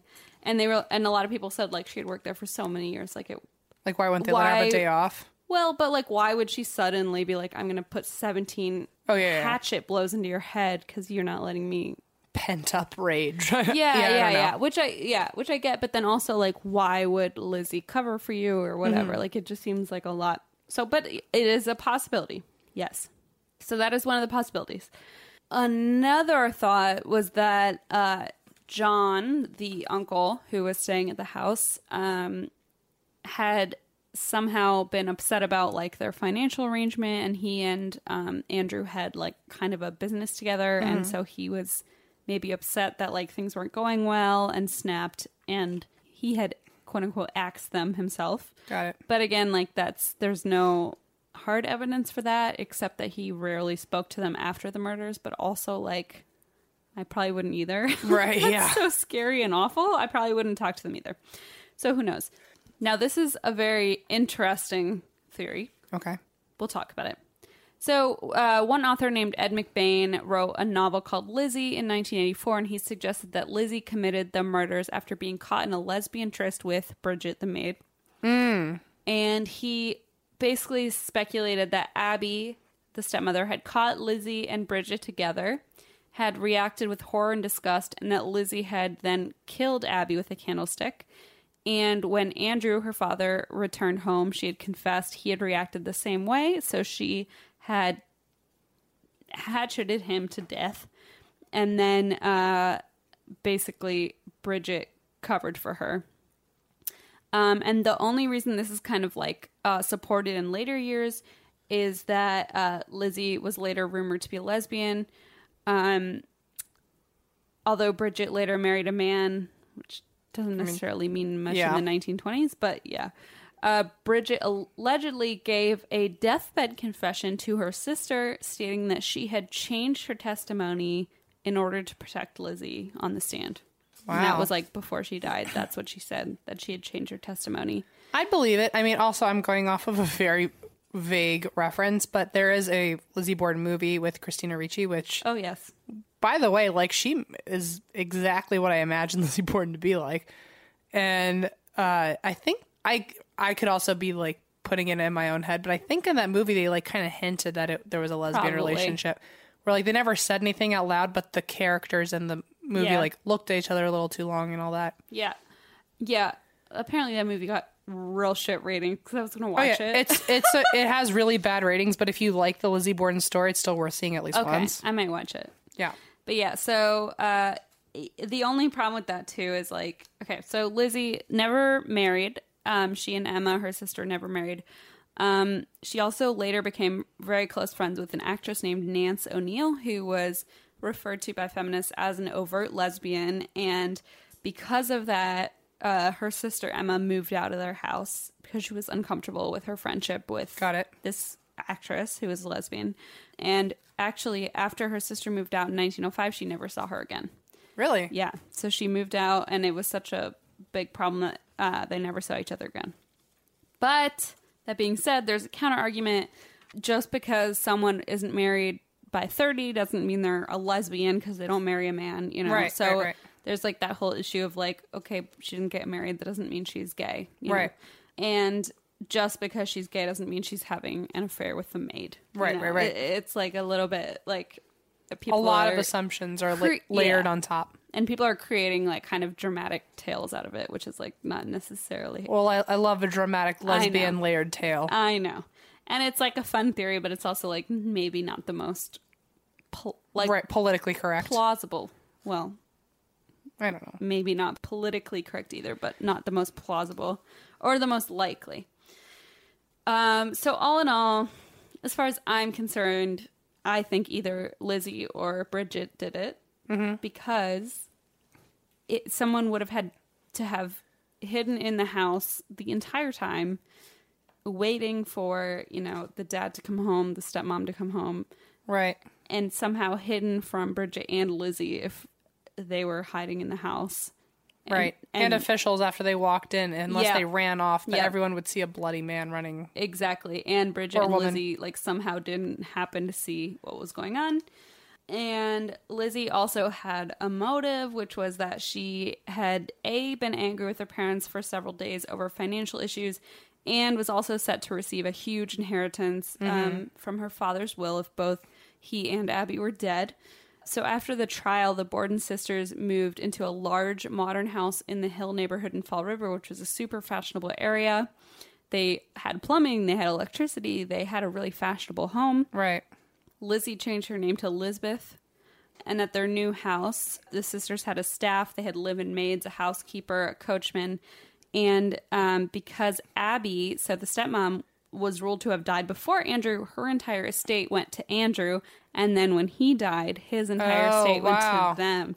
So it was the timing of it that really, they got a huge settlement out of it. Made out basically. like a bandit, They got a literally. huge part of his estate. Yep.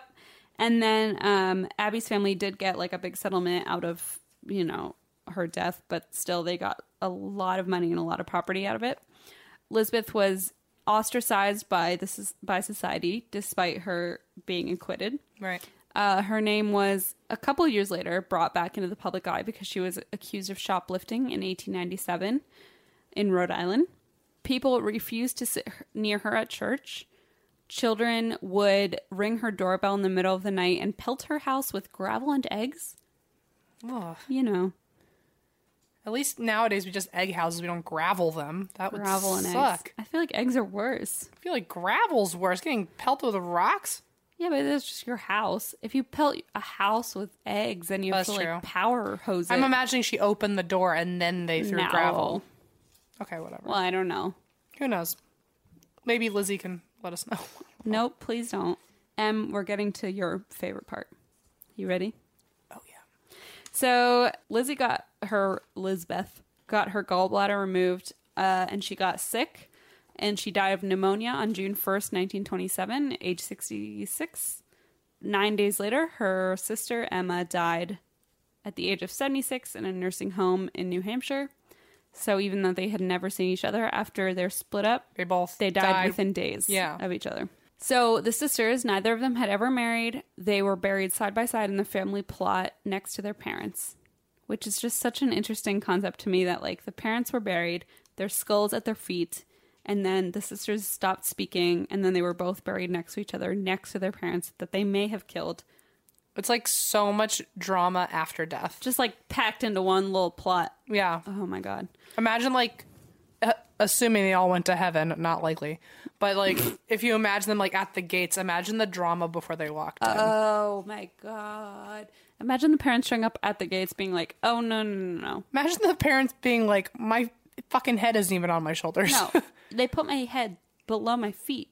Yeah. The fuck is that about? Yeah. P.S. You can see their skulls on the internet. It's not okay.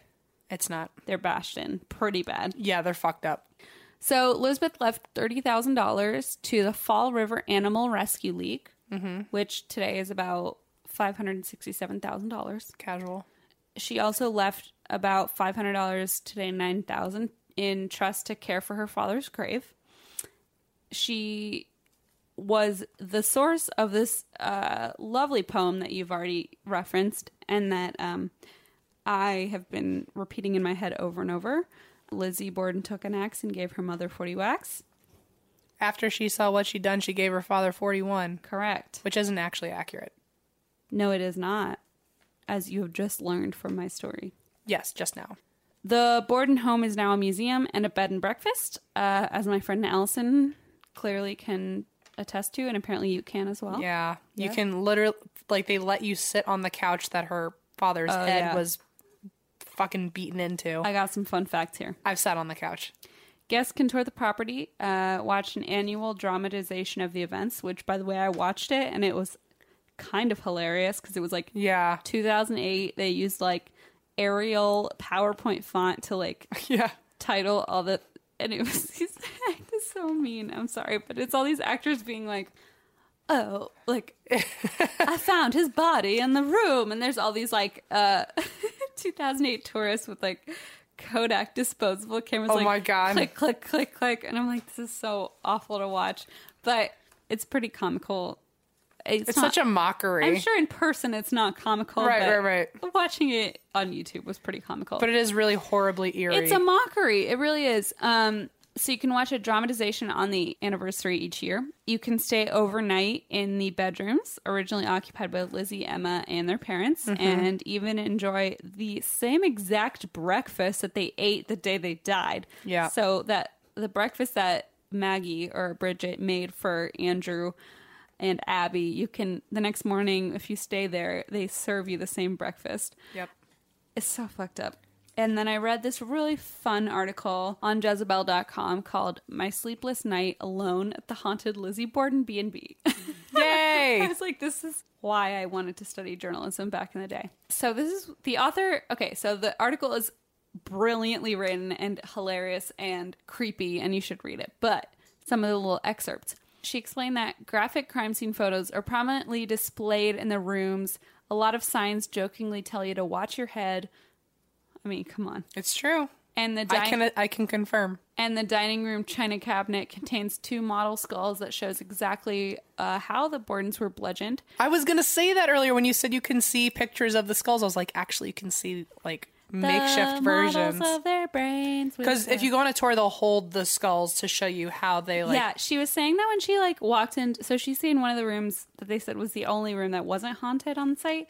But like she said, when she walked into Mrs. Borden's room, like Abby's room, that they were like, oh, do you want to lie down where she was found? Yeah, and you can take, this is where it gets like super disrespectful because like you can take photos. Well, not only that, so she didn't die on the bed, she died on the floor right next to her bed. And so they will literally ask if you want, you can lie down, like you just said, they have pictures of all the crime scene photos. It's so fucked up. So you can, and the same carpet is there, so you can see the picture from 100 years ago and see the same carpet that you're standing on. And if you want, you can, the picture is there so you can mirror it perfectly. You can put your feet out so where you're on the landing, you could see your feet from where they saw her feet and thought maybe she fainted. But no, if she'd fucking been bludgeoned to and you death. can lie there and put your head exactly where her head was. Like, it's so fucked up. What's wrong like, with people? how, like, you could put your, like, you can intentionally put your face down on a piece of carpet that you know 100 years ago had blood and brains on. And also, you know, so many people have, like, put their face on it to be like, look, I'm being a murder victim. Yeah, ha, ha, ha. And also, like, the couch that the dad died on, I think the only reason I sat on it, I know that the couch itself apparently got changed out or something like that. I think they put like a replica couch. Yeah, it was like, so I felt okay sitting on it and that like, hey, I came to the Lizzie Borden house and took a picture, but I didn't like, there are people who like reenact, like lie there and look like they're dead and shit. It is bananas because if you watch, I just sat there and just kind of like half like did like that white people smile where I'm like, I'm uncomfortable, but here I am. You're like, I'm okay, like, mom, take a photo. Like the closed smile where everyone's uncomfortable, including me. That's what I did on the couch. If you watch those YouTube videos, like they literally have actors lie down and then they put bloody sheets over their heads. Yeah. And they're like, look, it's a bludgeon. They're like, oh, Mr. was bludgeoned to death. And you're like, what the fuck? Like, it's this really actually fucked up. happened. And so they have, okay, so this is the best part. I don't know if you know about this. Have you spent the night? You didn't spend the night there, did you? I refused to. Okay, good. I refused to. Here's the thing. So they have a fun thing called the Ouija board. Oh. Of the house. Okay. So they have a house Ouija board. According to legend, it was stolen a few years ago, only to be returned months later with an ominous note reading, "Please make it stop." Oh, shit! Returned to the house. The author of this Jezebel article did the Ouija board with the other people that were staying there. Nothing too interesting happened. But I think they were doing it wrong because the way they described it, I was like, that's not how a Ouija board works. But okay. They were like, we each put our one finger on it at a time. And I was like, that's not how it works. But okay. But yeah, so that's the story of the Lizzie Borden house. It's fucking haunted. And I watched BuzzFeed Unsolved and I was so jumpy that my friend Josh was like, want to go to lunch? And I almost I literally almost broke his fucking jaw because I was like, get away from me. It's scary. That I'm so lame that I didn't know YouTube was such a cool thing. And then I started watching it and now I'm terrified to sleep. Good. So, check it out. Okay. It's scary as shit. Also, you should at least go to the house at least once sometime. I will. It's worth the tour, because also the girl that I went, the tour guide that I had, that was probably the most knowledgeable tour guide I've ever had in my entire life. I couldn't tell you. Well, because the tour guide on this one was also similar, and she had a hatchet tattoo on her hand because she was that devoted to the story. I don't remember, but I mean, the only reason I went is because we lived in Boston. Yeah. And so it was just like easy to go. Yeah. I remember her being so knowledgeable that like you still don't know at the end like who did it, but she makes like the way that she described her theory? it. Oh, I mean, she made it very clear that like Lizzie did it. Oh, because the host or the tour guide with the hatchet thing, she believed the uncle did it. Oh, weird. Yeah. No, this girl was like, who's to say? Like, she did a very good job of like giving you every theory. They make it very. But she like very much hinted that like, if you don't think it's Lizzie by the end of this, you're a fucking idiot. Interesting, because this one apparently was like, no, I'm 100% convinced it was. Weird. Maybe you have to. It's like trading cards. Like you have to go with each tour guide to get the whole story. Let's go. No, let's not.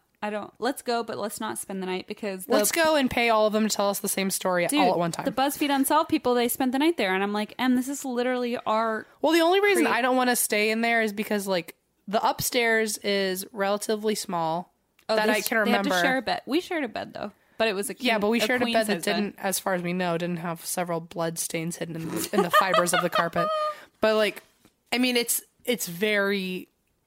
super eerie. What if you... Okay, this is a really weird question. But what if you, like, stayed there and you, like, had sex in that room?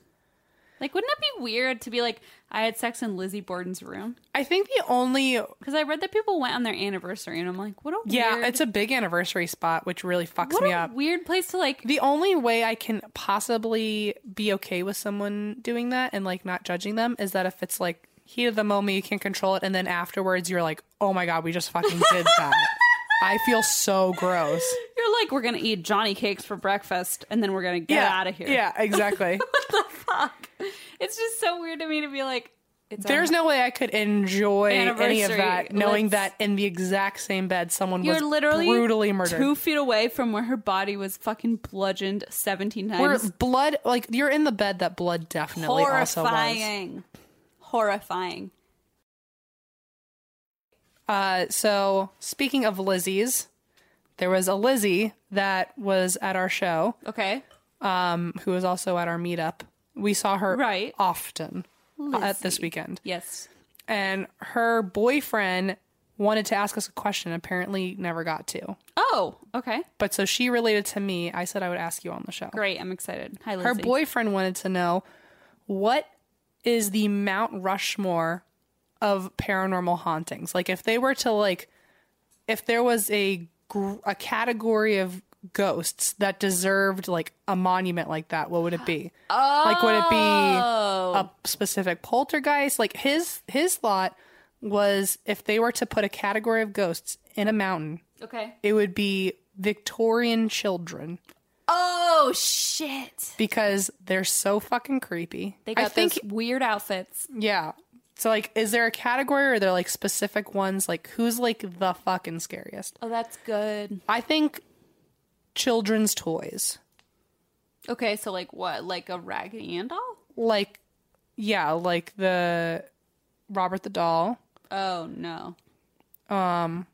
Okay. And why can't I fucking think of her name right now? The Raggedy Ann doll. Yeah. What's her name in real life, though? Oh, Annabelle. Annabelle. Like, I think dolls. Ew, a doll mountain. That's creepy. You're right. If you had to put, like, a category of ghosts, what would your Mount Rushmore of ghosts be? Mine would be more like people. Like, I feel like, okay, here's what I think mine would be. So it would be like the man with the hat, like that people see when they have sleep paralysis. Yeah, okay. And then like the old hag people see when they have sleep paralysis. So sleep paralysis characters. Yes. I feel like it would be those like classic characters that people like. Dear David is like his own little rock formation. Yes. I feel like it would just be visuals that people see when they have sleep paralysis or like traumatic nightmares. Cool. Yeah. What do you think, Eva? I know, just throwing you into the... You don't have to have an answer. I do. It would just be Slender Man all the way. Just 4 pictures of Slender Man, God, one by it would one. be just like super skinny rocks. That's so... That's actually really scary. Anyway, I wanted to end on that.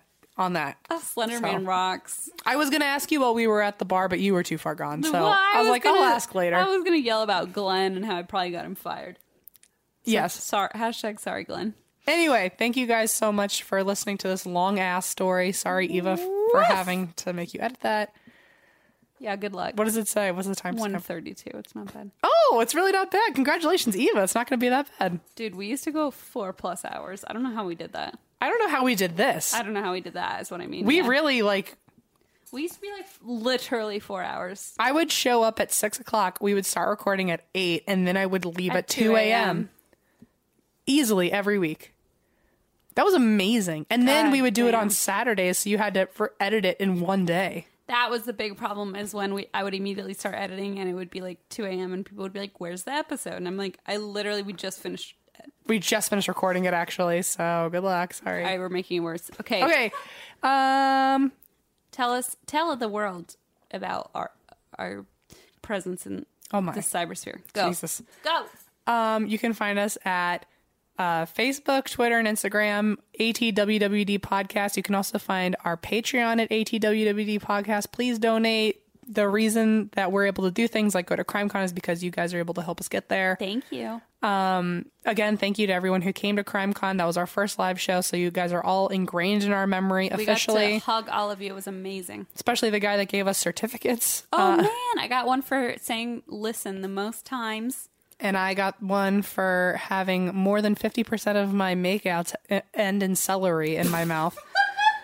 So thank you to that guy. Beautiful. Same with Steven. You can also find our website, and that's why we drink.com. You can find our merch at and that's why we drink.bigcartel.com. You can find our email, and that's why we drink at gmail.com, where you can send in your listener stories. Chat with Eva. And we put out a new listeners episode every first of the month. Also, Eva's going on vacation, so if we don't respond really quickly, it's because Eva's gone. She's having a really fun time, so leave her alone. She's in Morocco. Okay, go. You can also find our mailing address at 1920 Hillhurst Ave, Los Angeles, California, 90027. Number 265. Correct. So 1920 Hillhurst Ave, number 265. Yes, correct. Los Angeles, California, 90027. I think, is that it? Listen, that's all we got. We just want to say hi and we love you. Also, again, happy Mother's Day. I'm going to reuse last Mother's Day's Songfinch song and send that to my mom as if it's brand new. Hopefully she's forgotten. Oh my God, we should close out on that song. Okay, Eva, are you listening? Wine and milk. How does it go? Wine and milkshakes, hurricanes and traffic race. Okay, Eva, actually just put the real song in. No, just put us singing it really loudly. Crazy happy days. Wish we weren't so far away. Friendship like fine wine gets better over time. You're better than wine. By that I mean sometimes, because nothing's really better than wine. 22 cats we released in the wild. Now there's 22 times that amount. Maybe 22 kids who got cat scratch fever. Almost 22 years by now. We'd eat 22 pints of ice cream between us, and it would only take 22 days. And I've got 2200 reasons to thank you for being a mother so great. Wine and milkshakes, hurricanes and traffic raves, crazy happy days. wish we weren't so far away. Friendship like fine wine gets better over time. You're better than wine. By that I mean sometimes, 'cause nothing's really better than wine. Raising 2 kids and working till evening while earning her PhD. Blasting Pink on repeat on a road trip. She does nothing haphazardly. She's a mighty kind ma. She kicked cancer's ass. She fends off robbers with brooms. And no one on earth could ever be as crazy and loving as you. Wine and milkshakes, hurricanes and traffic rays, crazy happy days. Wish we were so far away. Friendship like fine wine gets better over time. You're better than wine. By that I mean sometimes, 'cause nothing's really better than wine.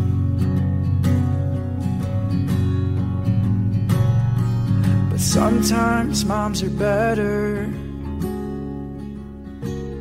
than wine.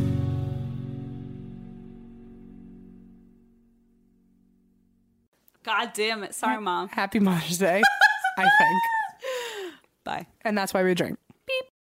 Hi, Max. I wanted to share something with you. I wanted to tell you how grateful I am and how you've embraced your sobriety since day one. I'm grateful for how you changed your life.